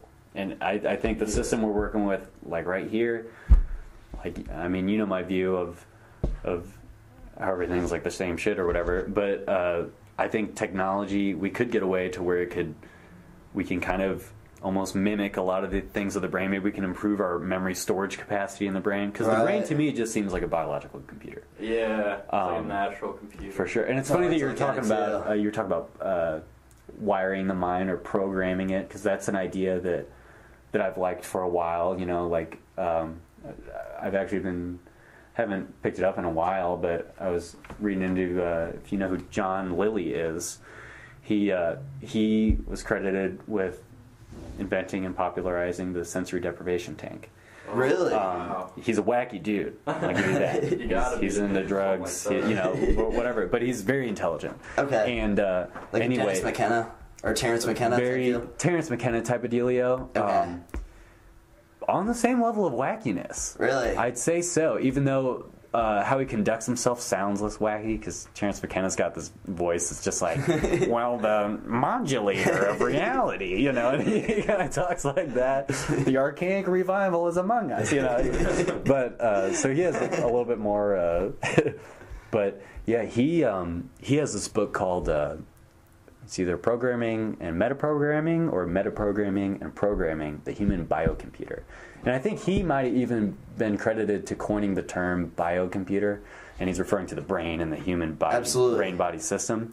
And he talks about all of our behaviors as like programs, and you can like metaprogram, which is basically programs that the brains have to rewire the brain, kind of like what you were talking about, or rewire different behaviors and tendencies and how you think and whatnot. And he worked a lot. That's why he developed the sensory deprivation tank, to kind of like get into I think that the best way kind to of rewire idea. your mind would be through introspective thinking, or something like meditation. Do the sensory deprivation tank. Can you go further into sensory deprivation tank? Because I don't really know much about that. So a sensory deprivation tank, or like a float tank, is just a dealio where I think there might be one in Springfield even. That you can There go. is. The water tank thing? Yes, I've it's- done that actually. You've done a set, really? Yeah. What was it? How With long the of Epsom a, salt? Yeah, it was an hour. How long of a 1 hour float? Was it in Springfield, the one that you did? It was in Kansas City. How was it? Like one of these? It was really cool. Yeah, it didn't Similar. look at Similar, but that was yeah. the idea. They like No close you shit. in on it, and then my mom, she does a yoga instructor, and part of her membership is that. Nice. So she let me use it. Cool. It was. I feel like it was the most like I don't know. I feel like it could be compared to like tripping, but naturally. Like, Yeah. I feel like it's like Like a lot of people Trying to- report out-of-body experiences with it and stuff like that. I feel like it's Out of body trying- experiences, really. Oh, absolutely. That's very common with the sensory deprivation tank. I feel like it's the best way to get inside your own head without using like substance. You know what I mean? Maybe- Yeah. Okay, because it's a form of meditation. Yeah, like it was like I've tried to meditate with you and whatnot. Like I've like personally meditated, and I think that the deprivation tank was the best form of meditation I've ever had. For sure. Yeah. Wow. It's expensive to go and float. Otherwise, I've been wanting to experiment with it. And I wanna try it I would too. do all sorts of different experiments with it. I would want to do I'd try an hour float. I would try an hour and a half. It'd be really cool if I did something like a 4-hour. That'd be crazy. Like I feel like a 4-hour float, I would completely forget who I am. I think it would be Yeah. awesome. You would probably, because the idea is you're floating in darkness and you have the Epsom salt in the water, You float. and so you kind of Just relaxing your lose muscles, sensation too. of your body, and you kind of just feel like maybe like a naked mind, embodiedless mind. Yeah. Kind of And you're not feeling your you detach from your body, kind of. for sure. And I That think makes sense how you would have an out of body experience. definitely. But yeah, this John C. Lilly guy, you should look up a picture so you can see what kind of dude he looks like. But yeah, he invented one of these things, and his whole point was to like help him try to reprogram the mind and stuff like that. So that's him. Wow. That's the guy. I love that hat. So here's a quote: "In the province of the mind, what one believes to be true either is true or becomes true within certain limits. These limits are to be found experimentally and experientially. When so found, these limits turn out to be further beliefs to be transcended. In the province of the mind," this last part is one of his, like, a quote he's known for. "In the province of the mind, there are no limits." But then he always says, like, if you hear interviews with him, he's just like, you know, the province of the mind, there's no limits, but the province of the body, there are definitely limits. The body dies, but you could argue whatever the mind or whatever spiritual side will live forever. Right on, yeah. There's definitely different arguments you can go with that, but yeah. So that's that dude, and he's got a lot of really interesting books. He was really interested in telepathy, actually, since we were talking about No that, shit, really? and trying to communicate with other intelligent species. Dolphins was his specialty. He tried to No communicate way. with them. He tried to experiment with using like different psychoactive compounds with the dolphins and in the sensory deprivation tanks. Like he was really into that. Do you ever get like a combo of the two, go in a sensory deprivation tank with a dolphin? I don't know about that.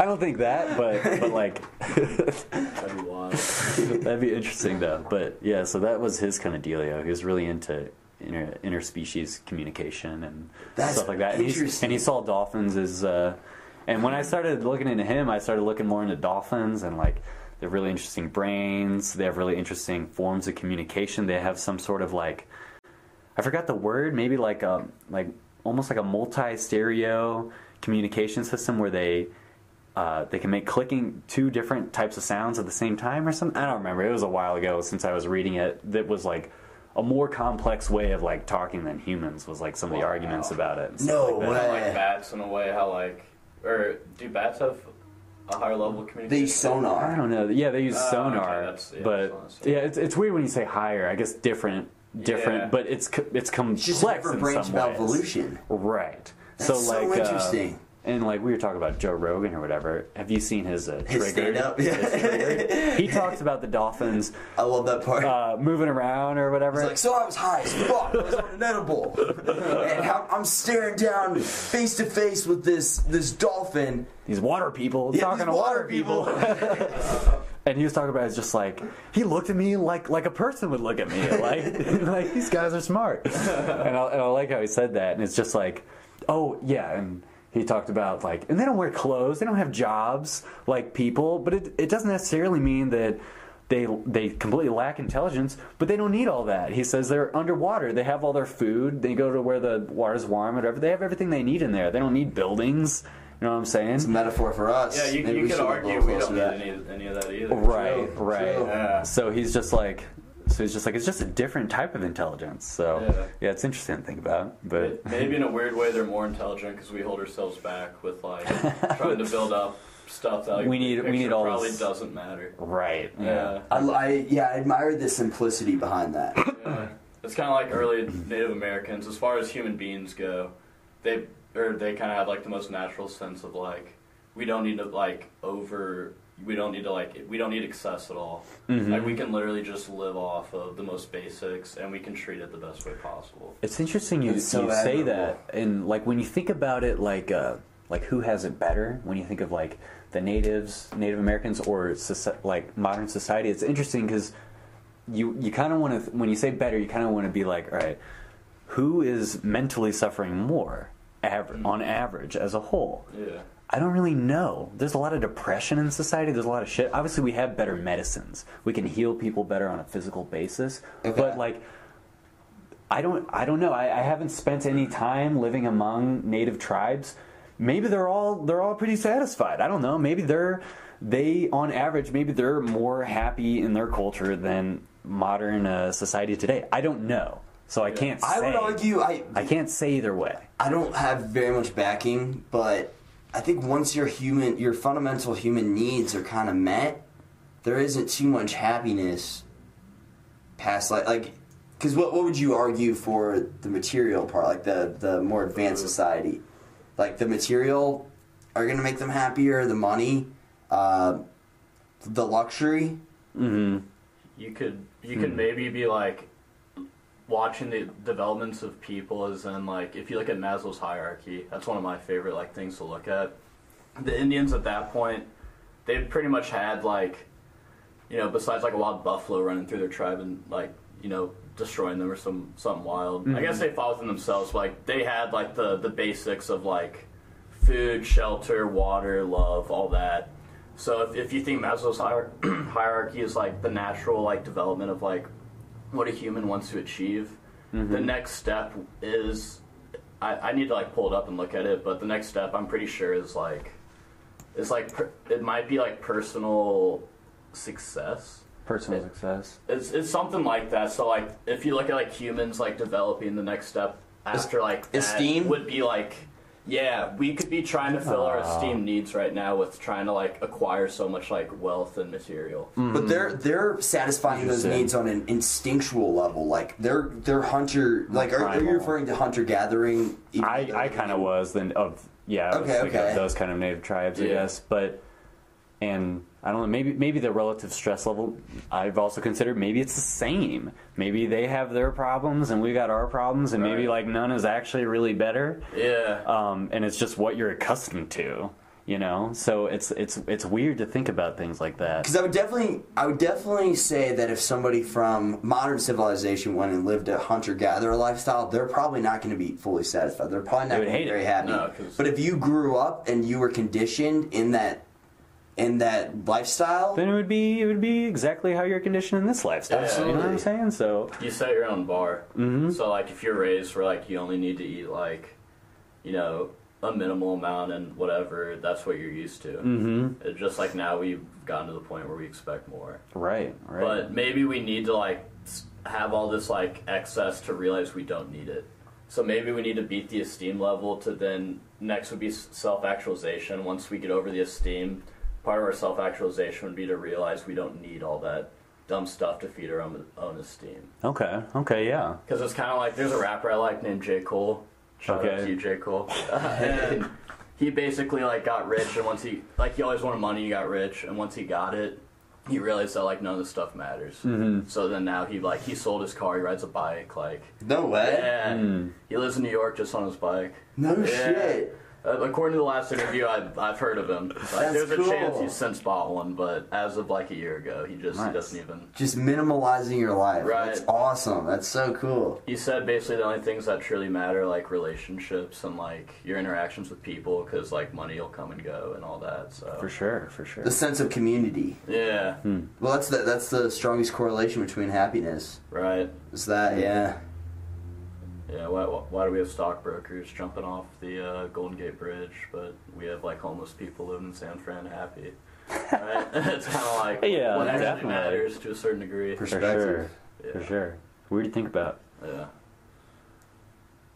I think it's cool whenever people go down that route, you kind of realize it's not the way. and then they go to like the simplicity of life, and then start enjoying the little things. You mean go down like a stockbroker route, for instance? Yeah. Just as like a very specific example. Climb like the corporate ladder, and then realizing And then realize like I don't want any of this stuff anyway. Yeah. Like I think I'd be happier just chilling in the park. Yeah, exactly. Why am I in this desk? Well, there's got to be some respect and admiration thrown to somebody like that. I hate whenever people like just talk shit on that, because there's no need for it.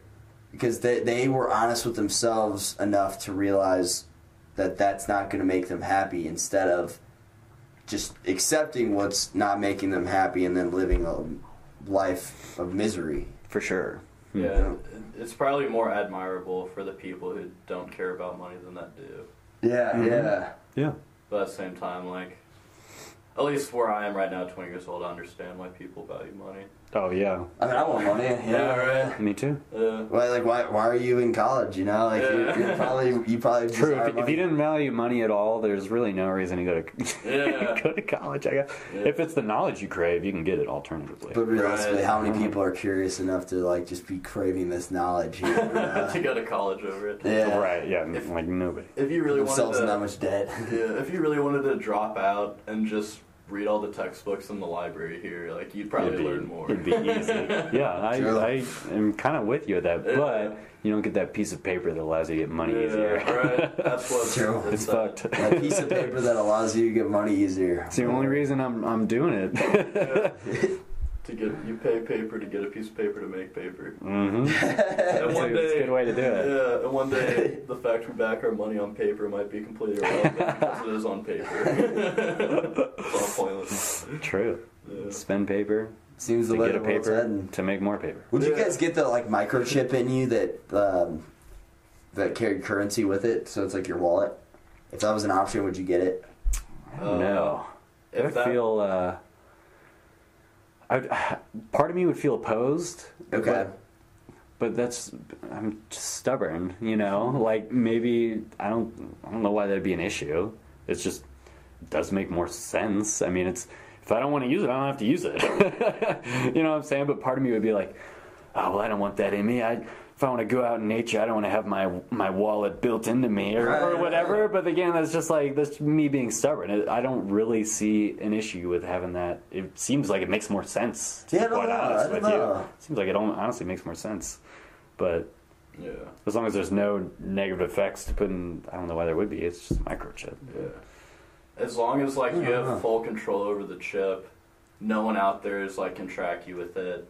If it's truly just your bankroll, like that's in essence what like Bitcoin is, or like cryptocurrencies are to your phone. It's like you're just walking around with like your anonymous bank account. That'd probably be the currency that would be used, or it could be. It'd be an option. It'd be an option. Right. That's why paper's going downhill. Paper's going downhill. Yeah, could be on the crypto. For sure. Yeah. It's a world full of possibilities. Yeah. Mm-hmm. That's Have you guys seen that movie? It's either called Time or In Time. You guys know what I'm talking about? Justin Timberlake? Maybe. Yeah, I think so. he's the Where man. they're like, Yeah, okay, yeah. I can't remember, concept. but is the I do too, idea I they do too. they pay in lives of their life? Is that what it is? Right. Basically, like And time. they can transfer it over, and then that's their money system, or they can like gamble or whatever. And you see it. Yeah. I remember seeing that, but that's what it kind of made me think of, the microchip idea. There's kind of some correlation between the obsession that human beings hold with immortality with that movie as well, because the wealthy, the elites in the movie, can just generate all of that time and take Right. all that time and just have it built up. But that's weird to think about, because the scarcity of time means that there's an inevitable death, and the rich people in that movie are willing to kill for personal gain. Which that's kind of interesting to think about. Right. Well, I assume there's like if that's like in that world, I assume there's still an X amount of time. So ultimately, if that were the game, let's say there were no babies, like no new life, and there's just like an X amount of time, you can't like create more life. Okay. Do you think it would inevitably just become like one person with all the time? Like it could take thousands of years, but like eventually it's one person. They Yeah, if should that- make a time in You know what I time mean? too If that person, about that concept. Where they fight over it. There's 2 people left, and they all got like a bunch of years, and just like, I gotta do it to your brother. Like puts him asleep, and then like takes all of his life, and he's like, you got 1 year. Yeah. I'm leaving you strapped here, but the door will unlock and then he realizes he's in a just couple lonely. days. I'm out of here, and He's just like, the last person on Earth. He's just like, fuck. Right, because inevitably, if you got all the time in the world, there'd be no one else. Yeah. and he gets sad. He offs himself, and he's like, I made a mistake. My bad, bro. Let's My bad. submit the script. Let's do it. New movie ideas. In time too. Content, baby. It'll be Timberlake. All right, now I'm taking Like, that piss. Go for That was probably 30 minutes ago. I said that too. it. Yeah, you did well. You held it Oh, in. yeah. He hit me up with this Mio energy stuff, and I've never. I mean, I think I've used Mio before. I don't think I've used an energy thing. Do they just sell flavors too, like water flavors? I really don't know. I'm not, like, to me, I think I've used that just to get some flavor on my water. I've never really, same with 5 Hour Energy. Have you ever dabbled with any of those, like, boosters, so to speak? I have. I'm not a huge fan of them. Yeah, what do you think? Like, Um, a bunch of hoopla? honestly, I mean, no. I mean, it gives you energy, no doubt. I don't think it's hoopla, but I do think I crash hard. Right. And honestly, the same thing with like the energy drinks, like the Red Bulls and Monsters. Mhm. I'm not a huge fan of those either, but I'm not super into the feeling of being like real, like kind of stimmed out. I do like coffee every once in a while. Like I'm kind of stimulated now from squirted like Yeah. 1.5 of these in there. Yeah. Like if I won't go over 2 cups of coffee because I don't like the uncomfortable sensations of being too stimulated. Yeah. But I do enjoy a little bit of like I like soda for that reason and whatnot. Mhm. But but I think the Monsters and the 5 Hour Energies, they're just a little too much for me, I think. Mhm. But so I don't really use them. Yeah. But do you like them? I mean, I know a lot of people that really like them. Yeah, I have a Vyvanse prescription, so that's basically like a An stimulant. Adderall kind of deal, yeah. like you know. out the wazoo. Like I think everything you can do with stuff like that, kind of like how what was his name that we just pulled up, the crazy dude with the hair. John C. Lilly. Yeah, it's like everything is possible within their own mind. Like you don't really need any of that. Mm-hmm. It's just like if you can make peace with it, that like you can't like. If you limit yourself and like think you need it per se, Mhm. then like it'll help. Right, But right. like I do think all things are possible. Definitely. Within, you know, like let's say do we have a number on what percent of the mind we can access? See, that's such a weird thing because you often hear it's a false statistic, but you'll hear people be like, you only use 10% of the brain or whatever, and then that idea of like the movie Limitless or whatever, where they take that pill and they're like, this lets you use all of it. Yeah. Like if you look stuff about that, that's heavily inaccurate. You use all of your brain, you just use all of it at different times in different Right. ways, Yeah. stuff like that. So it's kind of like At one- it's almost like an invalid question saying how much percent of the mind do you use. How about at one time? What's the highest percent? Do you think, or has there been a study? I Do you know? I honestly don't. I don't know how to. Quantify it. I don't know how to quantify a thing like that. Like I feel like I use. Not that I tap into all the different parts at the same time. I don't. And I think even if you did, it wouldn't make sense. I think the brain has to work in a certain way. Mhm. Some parts have to be working while others are more quieted down, and then Mhm. vice versa. I don't think you could just. Right. I mean, wouldn't you just have a seizure?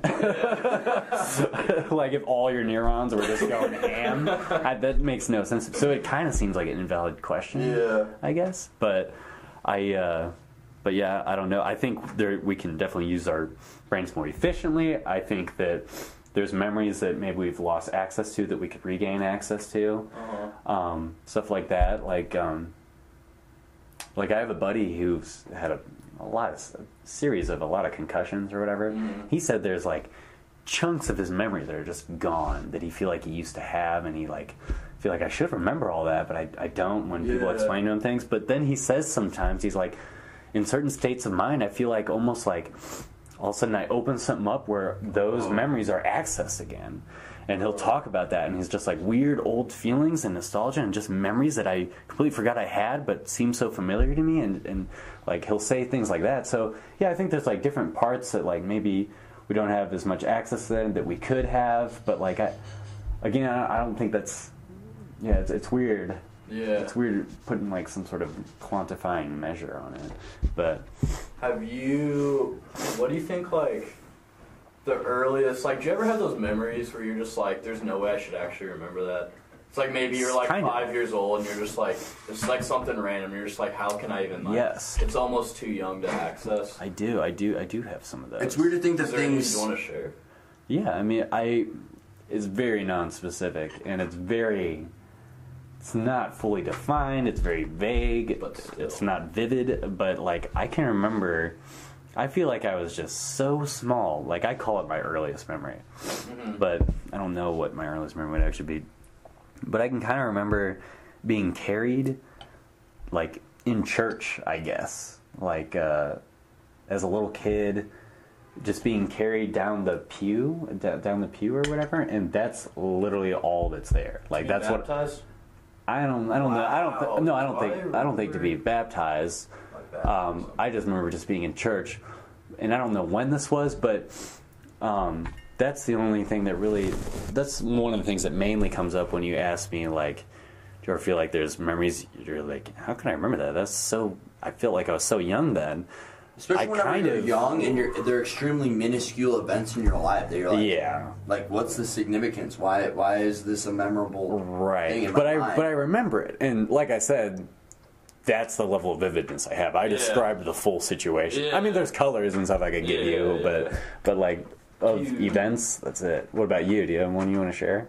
I have one really random one of, like, I don't know how old I was, maybe 6 or 7, where I was definitely, I was with my mom in the car, and I forget the name of these two songs, but it was on an album way back that my parents knew, and the songs were back-to-back on the album, and I want to say it was like Angels in the City. I forget the name of the song. I could probably figure it out if I start looking, but it was my mom was like, we were listening to the first one, mom's like, I bet they play this next one right after, and they did. And I was like right outside this like old library that I went to before the Plaza developed their new one. Oh, And it was just like, and that was randomly, like, I don't know why I remember that. interesting. Yeah. But because you brought up that church one, I don't think I'm bullshitting myself right now, but like, there's an off chance I can access a little bit of Your baptism. my baptism. Yeah, interesting. Were yeah. you like an infant? I'm pretty sure I was pretty damn young. And it's weird, like how you said, I don't know if I'm bullshitting or not. It's a lot of times it's hard to tell with a lot of early memories. Right. Like, you don't know what you manifested in your mind, and then that got solidified somehow, and then you think it's a memory. You know, it's Yeah. hard. So like I don't know about a lot of those, but Because I feel like you could easily, like, sell yourself on the idea of, like, a hospital room scene of you being born, Right. per se. for sure. But there's just no, there's no way that you there's can no actually way. remember that. Yeah, that'd be Right? crazy. That'd be my example of, like, bullshit in You're, memory. you're coming right at it. I remember when I was in the womb. Dude. I remember when I was getting the nutrients. It was awesome. It's all black. Real vivid. It was super good. It was super good. Man, I was swimming in placenta. Oh my gosh, it was I awesome. was swimming in that shit, son. I didn't have a conceptual mind yet. It was all abstract, but like I remember how it felt, man. I wonder if there's any correlation of, like, those early memories, the fact that they're related with the, not necessarily church, but, like, religion and all that. Like, Possibly. I don't know. some, maybe, like, the spiritual, it's like, Side of it. Yeah, if there's something up there, Nice. they want you to hold on to it. Yeah, that would be interesting.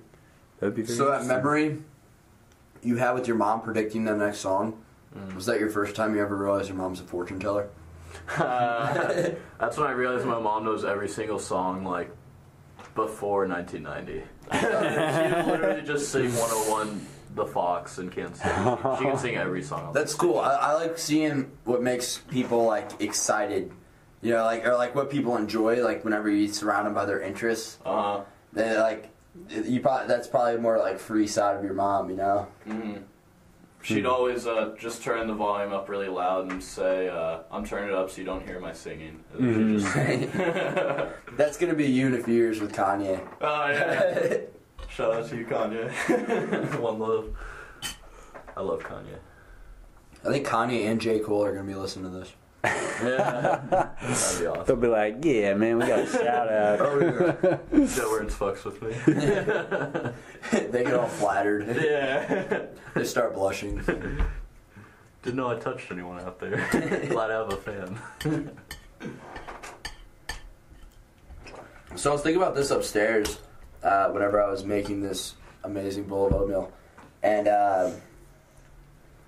so there's the duality of humility and confidence, right? I think a lot of people struggle with one of those more so than the other, and it's there's kind of a correlation between the duality of genders, of femininity You think and so? masculinity. I would say that typically men struggle with humility and women struggle with confidence. Wow. Interesting. Isn't that weird how there's a correlation between the duality of each topic? And could this and probably the way I've never actually thought about that specifically, but could this be the nature of the behavior of how testosterone and estrogen play into that? You know what I'm saying? Is testosterone just inherently more of kind of like more aggressive and out there, right? And is but again, I don't even know what I think about the premise of that statement. I would have to really, really debate it and like talk to a lot of people, I think. But like, I see what you're saying though. Like, at least at first glance, it does kind of seem that way. I'm speaking as generally as possible. Obviously, totally it's general. gonna come down to the individual and whatnot, but 100%. generally speaking. Interesting. Like you wouldn't want to group every single male or female in either one. Totally of those not. roles. That'd be a hasty generalization. For At sure. the same time, yeah, there's kind of like the whole yin and yang and like reoccurring like perfect balance. Mm-hmm. Have you guys read Be Here Now? I love that book, and I have it for sure. It's in my sacred books Right. stack. Yeah, Be Here Now is great. Good way to look at perennial philosophy, which is like all religions talk about the same shit, and then also try to kind of understand Eastern philosophy for those who might not for those who can't get past the metaphorical symbolism of Hindu gods with 9 faces and stuff like that. And it's a good book to read to kind of be like, oh, so like all of those are just different metaphors for how this works and stuff like that. And it talks a lot about that. And there's different ways to think about it all, I guess. But yeah, it's a great book. It opened my eyes to a lot of things as well. Have you read it? Yeah, I read it. I borrowed it from Joe, who borrowed it from somebody else. Yeah, Dr. Richard Alpert, now Ram Dass. He's a very interesting fellow. I've studied him a lot.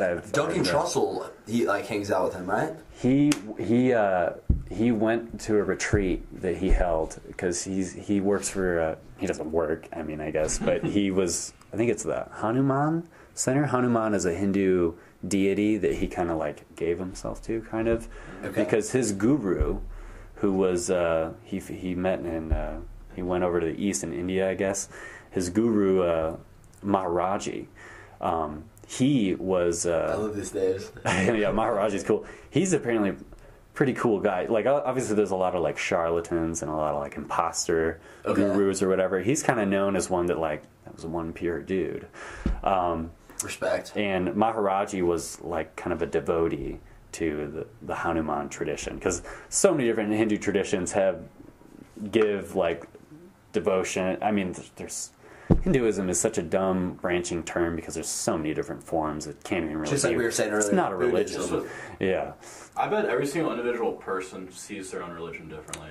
100%. Like, there's no way everyone. 100%. Like, there's no way. Like, I bet there's not even 2 Catholics that view Catholic the exact perfect to the point. I agree completely. I think everyone has a slightly different view of it. But yeah, so his deal. Do you know his story at all, Richard Alpert? I do not know. It's really interesting.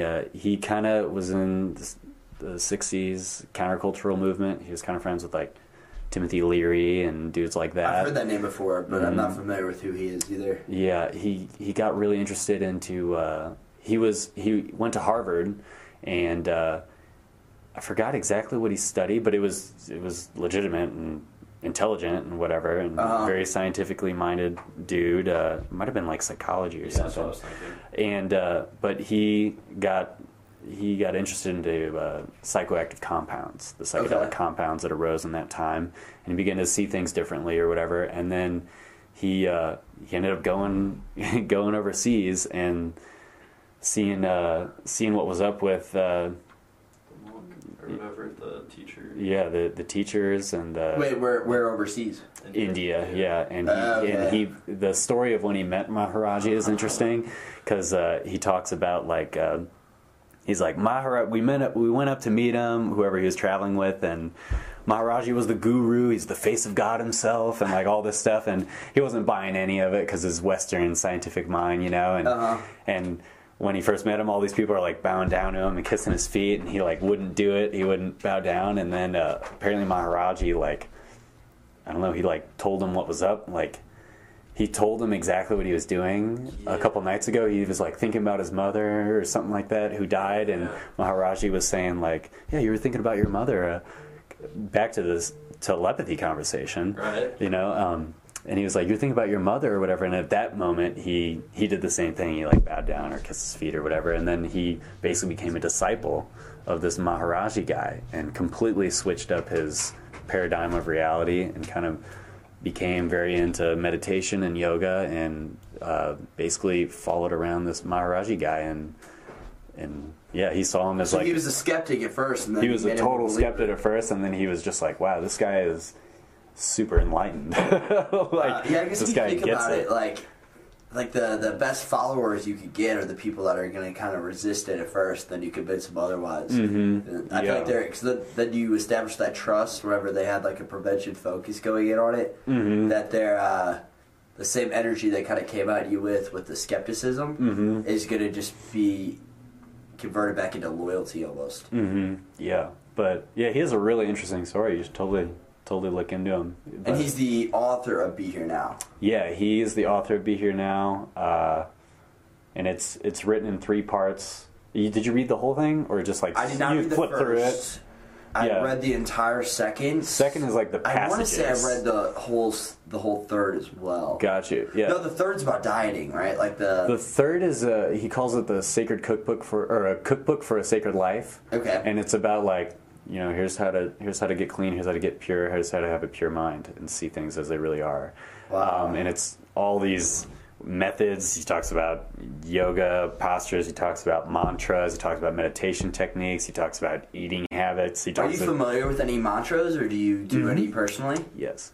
Do you do the beads whenever you do them? Not all the time, but I do have a set of No shit. Bodhi seed beads, actually. I've never seen those before. Bodhi tree is said to be the tree that Siddhartha Gautama, which is known as like the Buddha of our time or whatever, that's where he fully realized enlightenment or fully realized nirvana. Okay, is he still alive to this day? Siddhartha Gautama? Yeah. The Buddha? No. He's been dead a long time. Okay, wait, who's the... What do you mean of our day, then? Well, the term Buddha, in Buddhist philosophy, there's a lot of Buddhas. So is it like a type of thing that gets passed down like the Pope? No. So basically, when we talk about, like, when we say, the Buddha... Is it like a certain point of enlightenment? Buddha refers to a being that has completely overcome all mental fetters and completely rid themselves of all clinging and attachment and no longer suffers and will not return to the cycle of life and birth. Suffering and from what? Just suffering in general. He literally eliminated all suffering. And that's what a Buddha is. So is a Buddha, in essence... An enlightened being, a fully enlightened being. Yeah, there's different levels of awakening. So there's like I don't want to before you get into the different levels.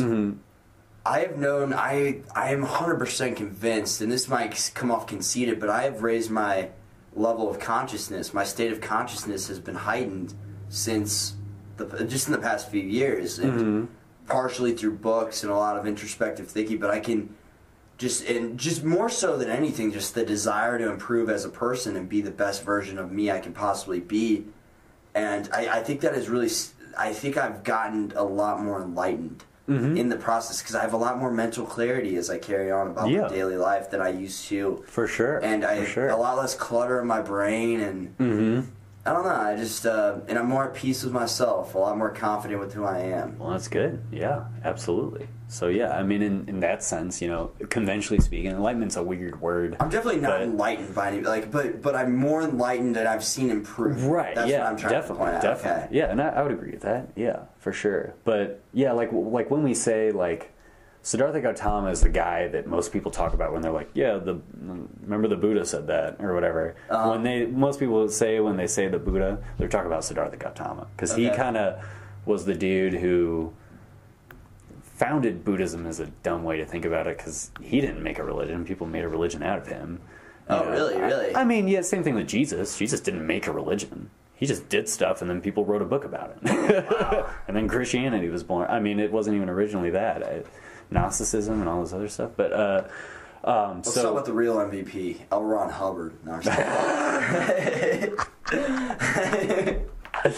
But yeah, so but actually, like in reality, there's multiple Buddhas, is what they would say, and depending on which tradition you ask, like they'll say that like your mind is actually the Buddha, and like you know, depending on who you ask, there's all sorts of different traditions. But like standard view is, yeah, a Buddha is someone who has reached enlightenment, full total enlightenment, and can never be unenlightened. Like they've They completely can never be unenlightened, really.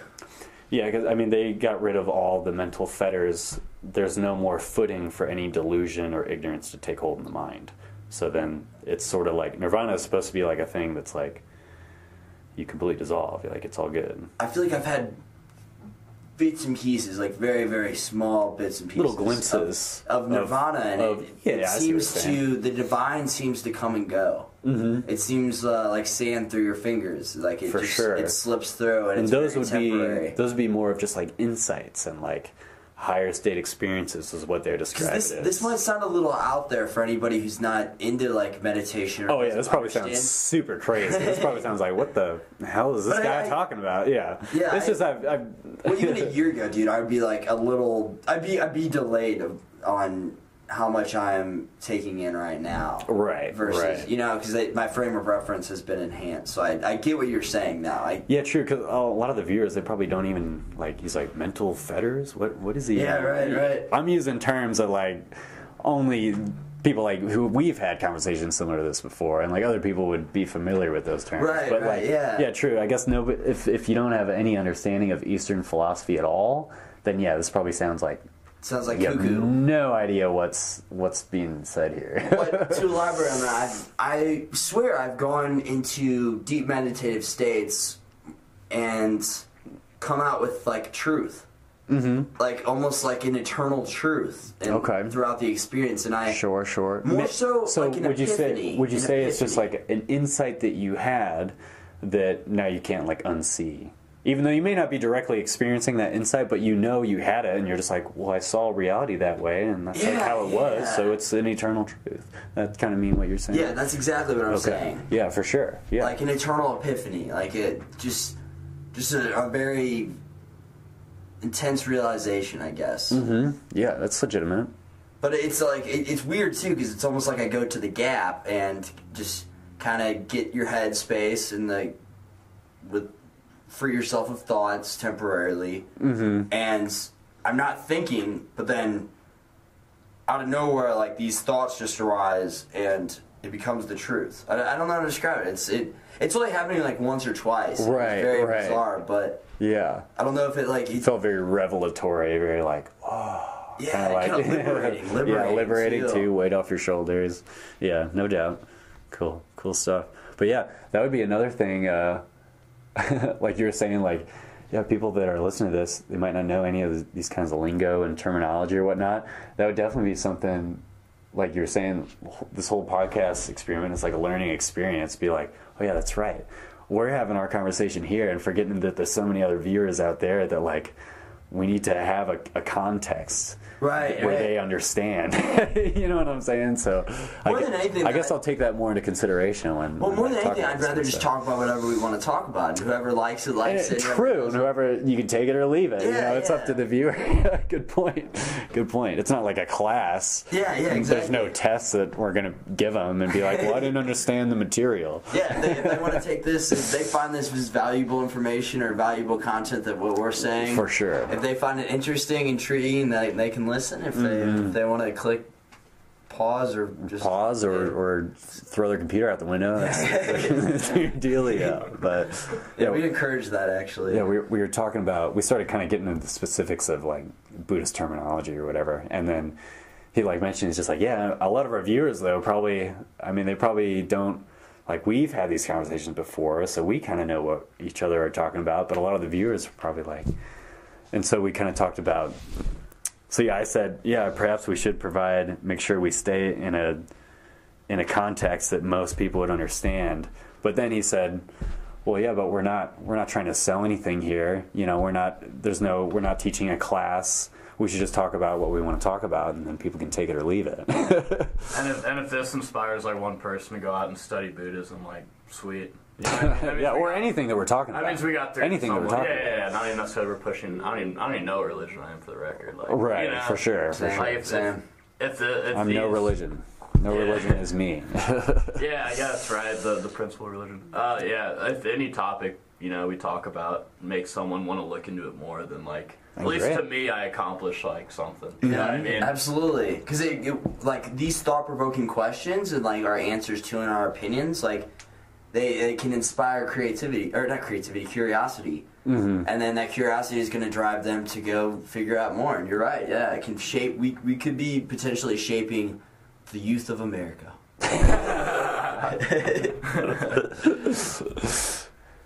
True. No, I'm with you.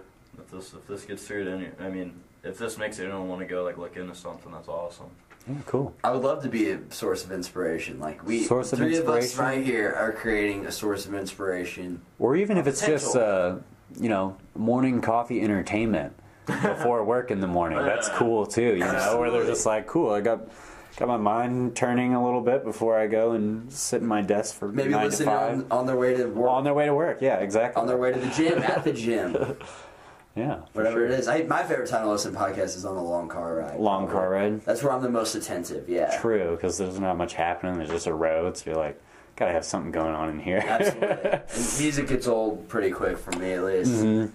Like I like music, but like I'm talking like a 3-4 hour car ride. Like you need something else. I feel ya. I prefer something like mentally stimulating, like Totally. an audiobook or something like Totally, that. yeah. But usually what I'll do is just switch between music and podcasts the whole ride home.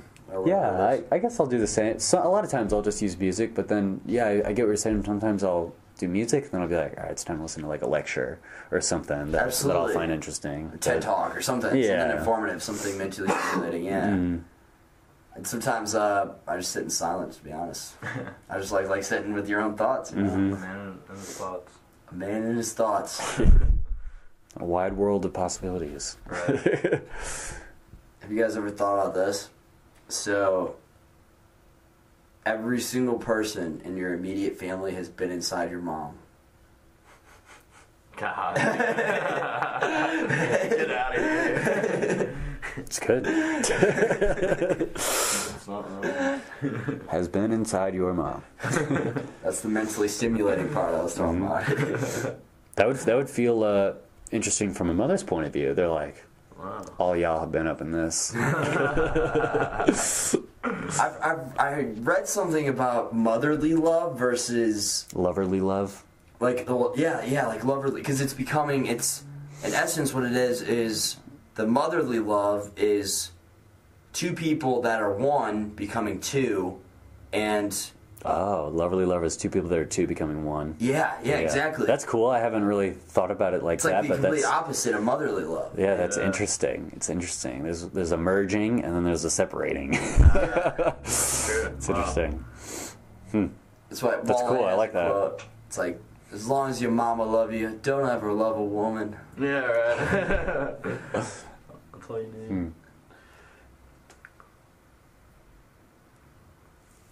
What if the last hour of the podcast is just nothing but silence? Just chilling. That'd be pretty funny. But, yeah. I can't even think of anything else to. Only covered a lot. We did. How deep are we? We're 2 hours in. 2 hours in? I think this is the longest one yet. Really? Yeah. No yeah. way. How long has your other ones been? Like an Ooh, I hour and a don't half? remember, Or, I think I've done some that are an hour and a half. okay. So let's look. Hour 17, hour 10. All the rest were under an hour. All these are under an hour. Nice, nice. I think some with my grandpa that I did originally are a little bit longer. Cool. 106, 108. Yeah, this is by far the longest. Heck yeah. This is a cool setup. I like this. I like rarely serious TV. Nice. Yeah, this is the original brand. Cool. That's how I like to look at this stuff. It's just branding yourself, you know. Mm-hmm. Do we get to take a picture? Do what? Do we get to take a picture? You want to? Yeah. Oh yeah, like the three of us. Yep. Yeah, let's take it Nice. like while we're recording even. Cool, cool. Hey, who has the best phone? I would bet I don't. What kind of phone do you have? Yeah, that one's probably better. I have to dip soon too, to be honest. Oh, that's cool. Yeah. So I get the photo in. Actually, you want to take it Yeah, from over that's there, fine. and then we'll get the TV and everything in the back. I like it. Get my hair. Yeah, I'm gonna turn on. I know we're all like major roll.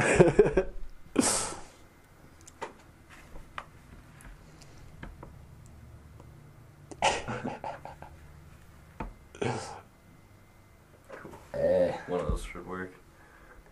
So what we'll do is we'll start the podcast off with the video footage, and then once the video died or whenever that died, it because it usually only lasts like an hour or so, or probably like an hour and a half on full charge, and then we'll just put that picture in, and we'll go from there. I didn't realize there was even a camera down here. Oh yeah, it hasn't been recording the whole time since you've been here. Really? Yeah, Okay. yeah. How's the sound quality with this thing? Is it decent? Yeah, it's Good actually enough? pretty good. Good enough? Yeah, good enough for sure. Maybe not when I'm jiggling it around. Just blowing in it like. How's the sound quality? Yeah, honestly, it's been. I've been pretty happy with the production. Where'd you of get it? as well. Have you had this a while? I bought it on YouTube originally. I have a lavalier, which is the one that you're gonna run up your shirt. So I got that originally for prank videos. Never used it for a prank video, which I might do a prank video at some point, like in the near future. Honestly, I think that'd be fun to do. Nice. I thought I'd Super get Brady. on the CC's or the pizza. Wait, tell the audio what your idea was. I like that. Alright, so I have a $15 gift card to Little Caesars. So in essence, I can get like 3 pizzas for free. So I want Jordan to walk in there, get a pizza, walk out the front door, just throw it as far as he can in the parking lot, and walk back and ask for another, and see if they'll give it to him or what their reaction is. Nice. Can I Be get good. another pizza? You know? I wonder what they'll do. Oh, that'd be so funny. You gotta make it so that they can see it though. Oh, yeah. Especially but if two of us walked in there and then one of us held the door open and we threw it from inside to outside, Yeah, like we want them to see it. Yeah. Whoever's working there. or pull some Breaking Bad shit and throw it on the roof. Nice.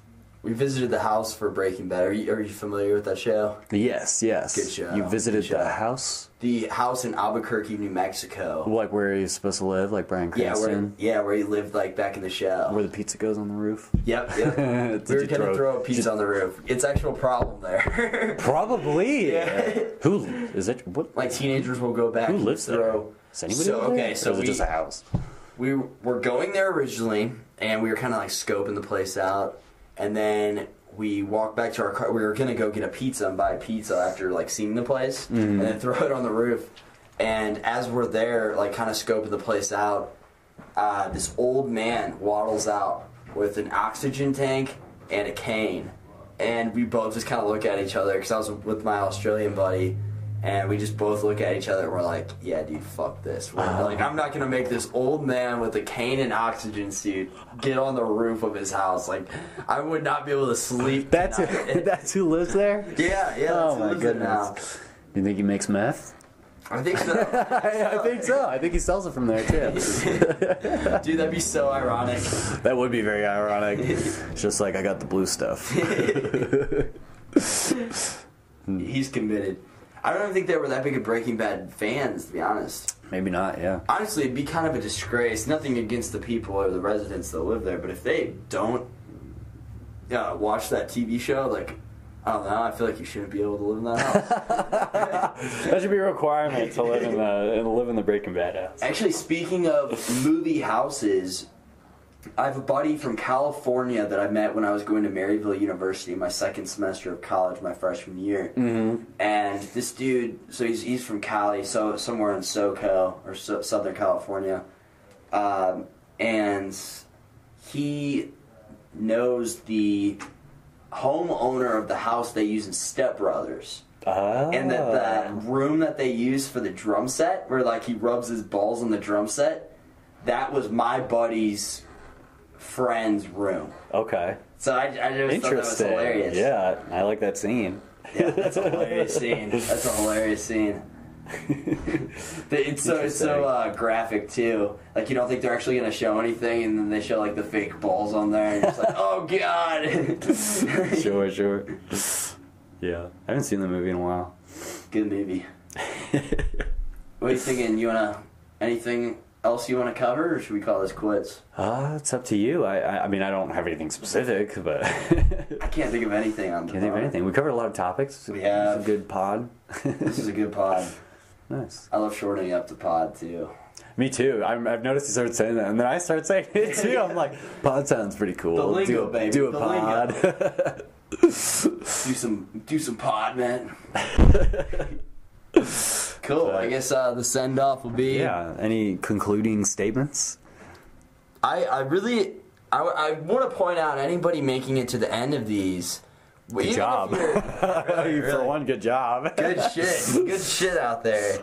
But even if you skipped to like 2 hours and you only listen to the last 15, like I appreciate you listening. I appreciate you listening right now.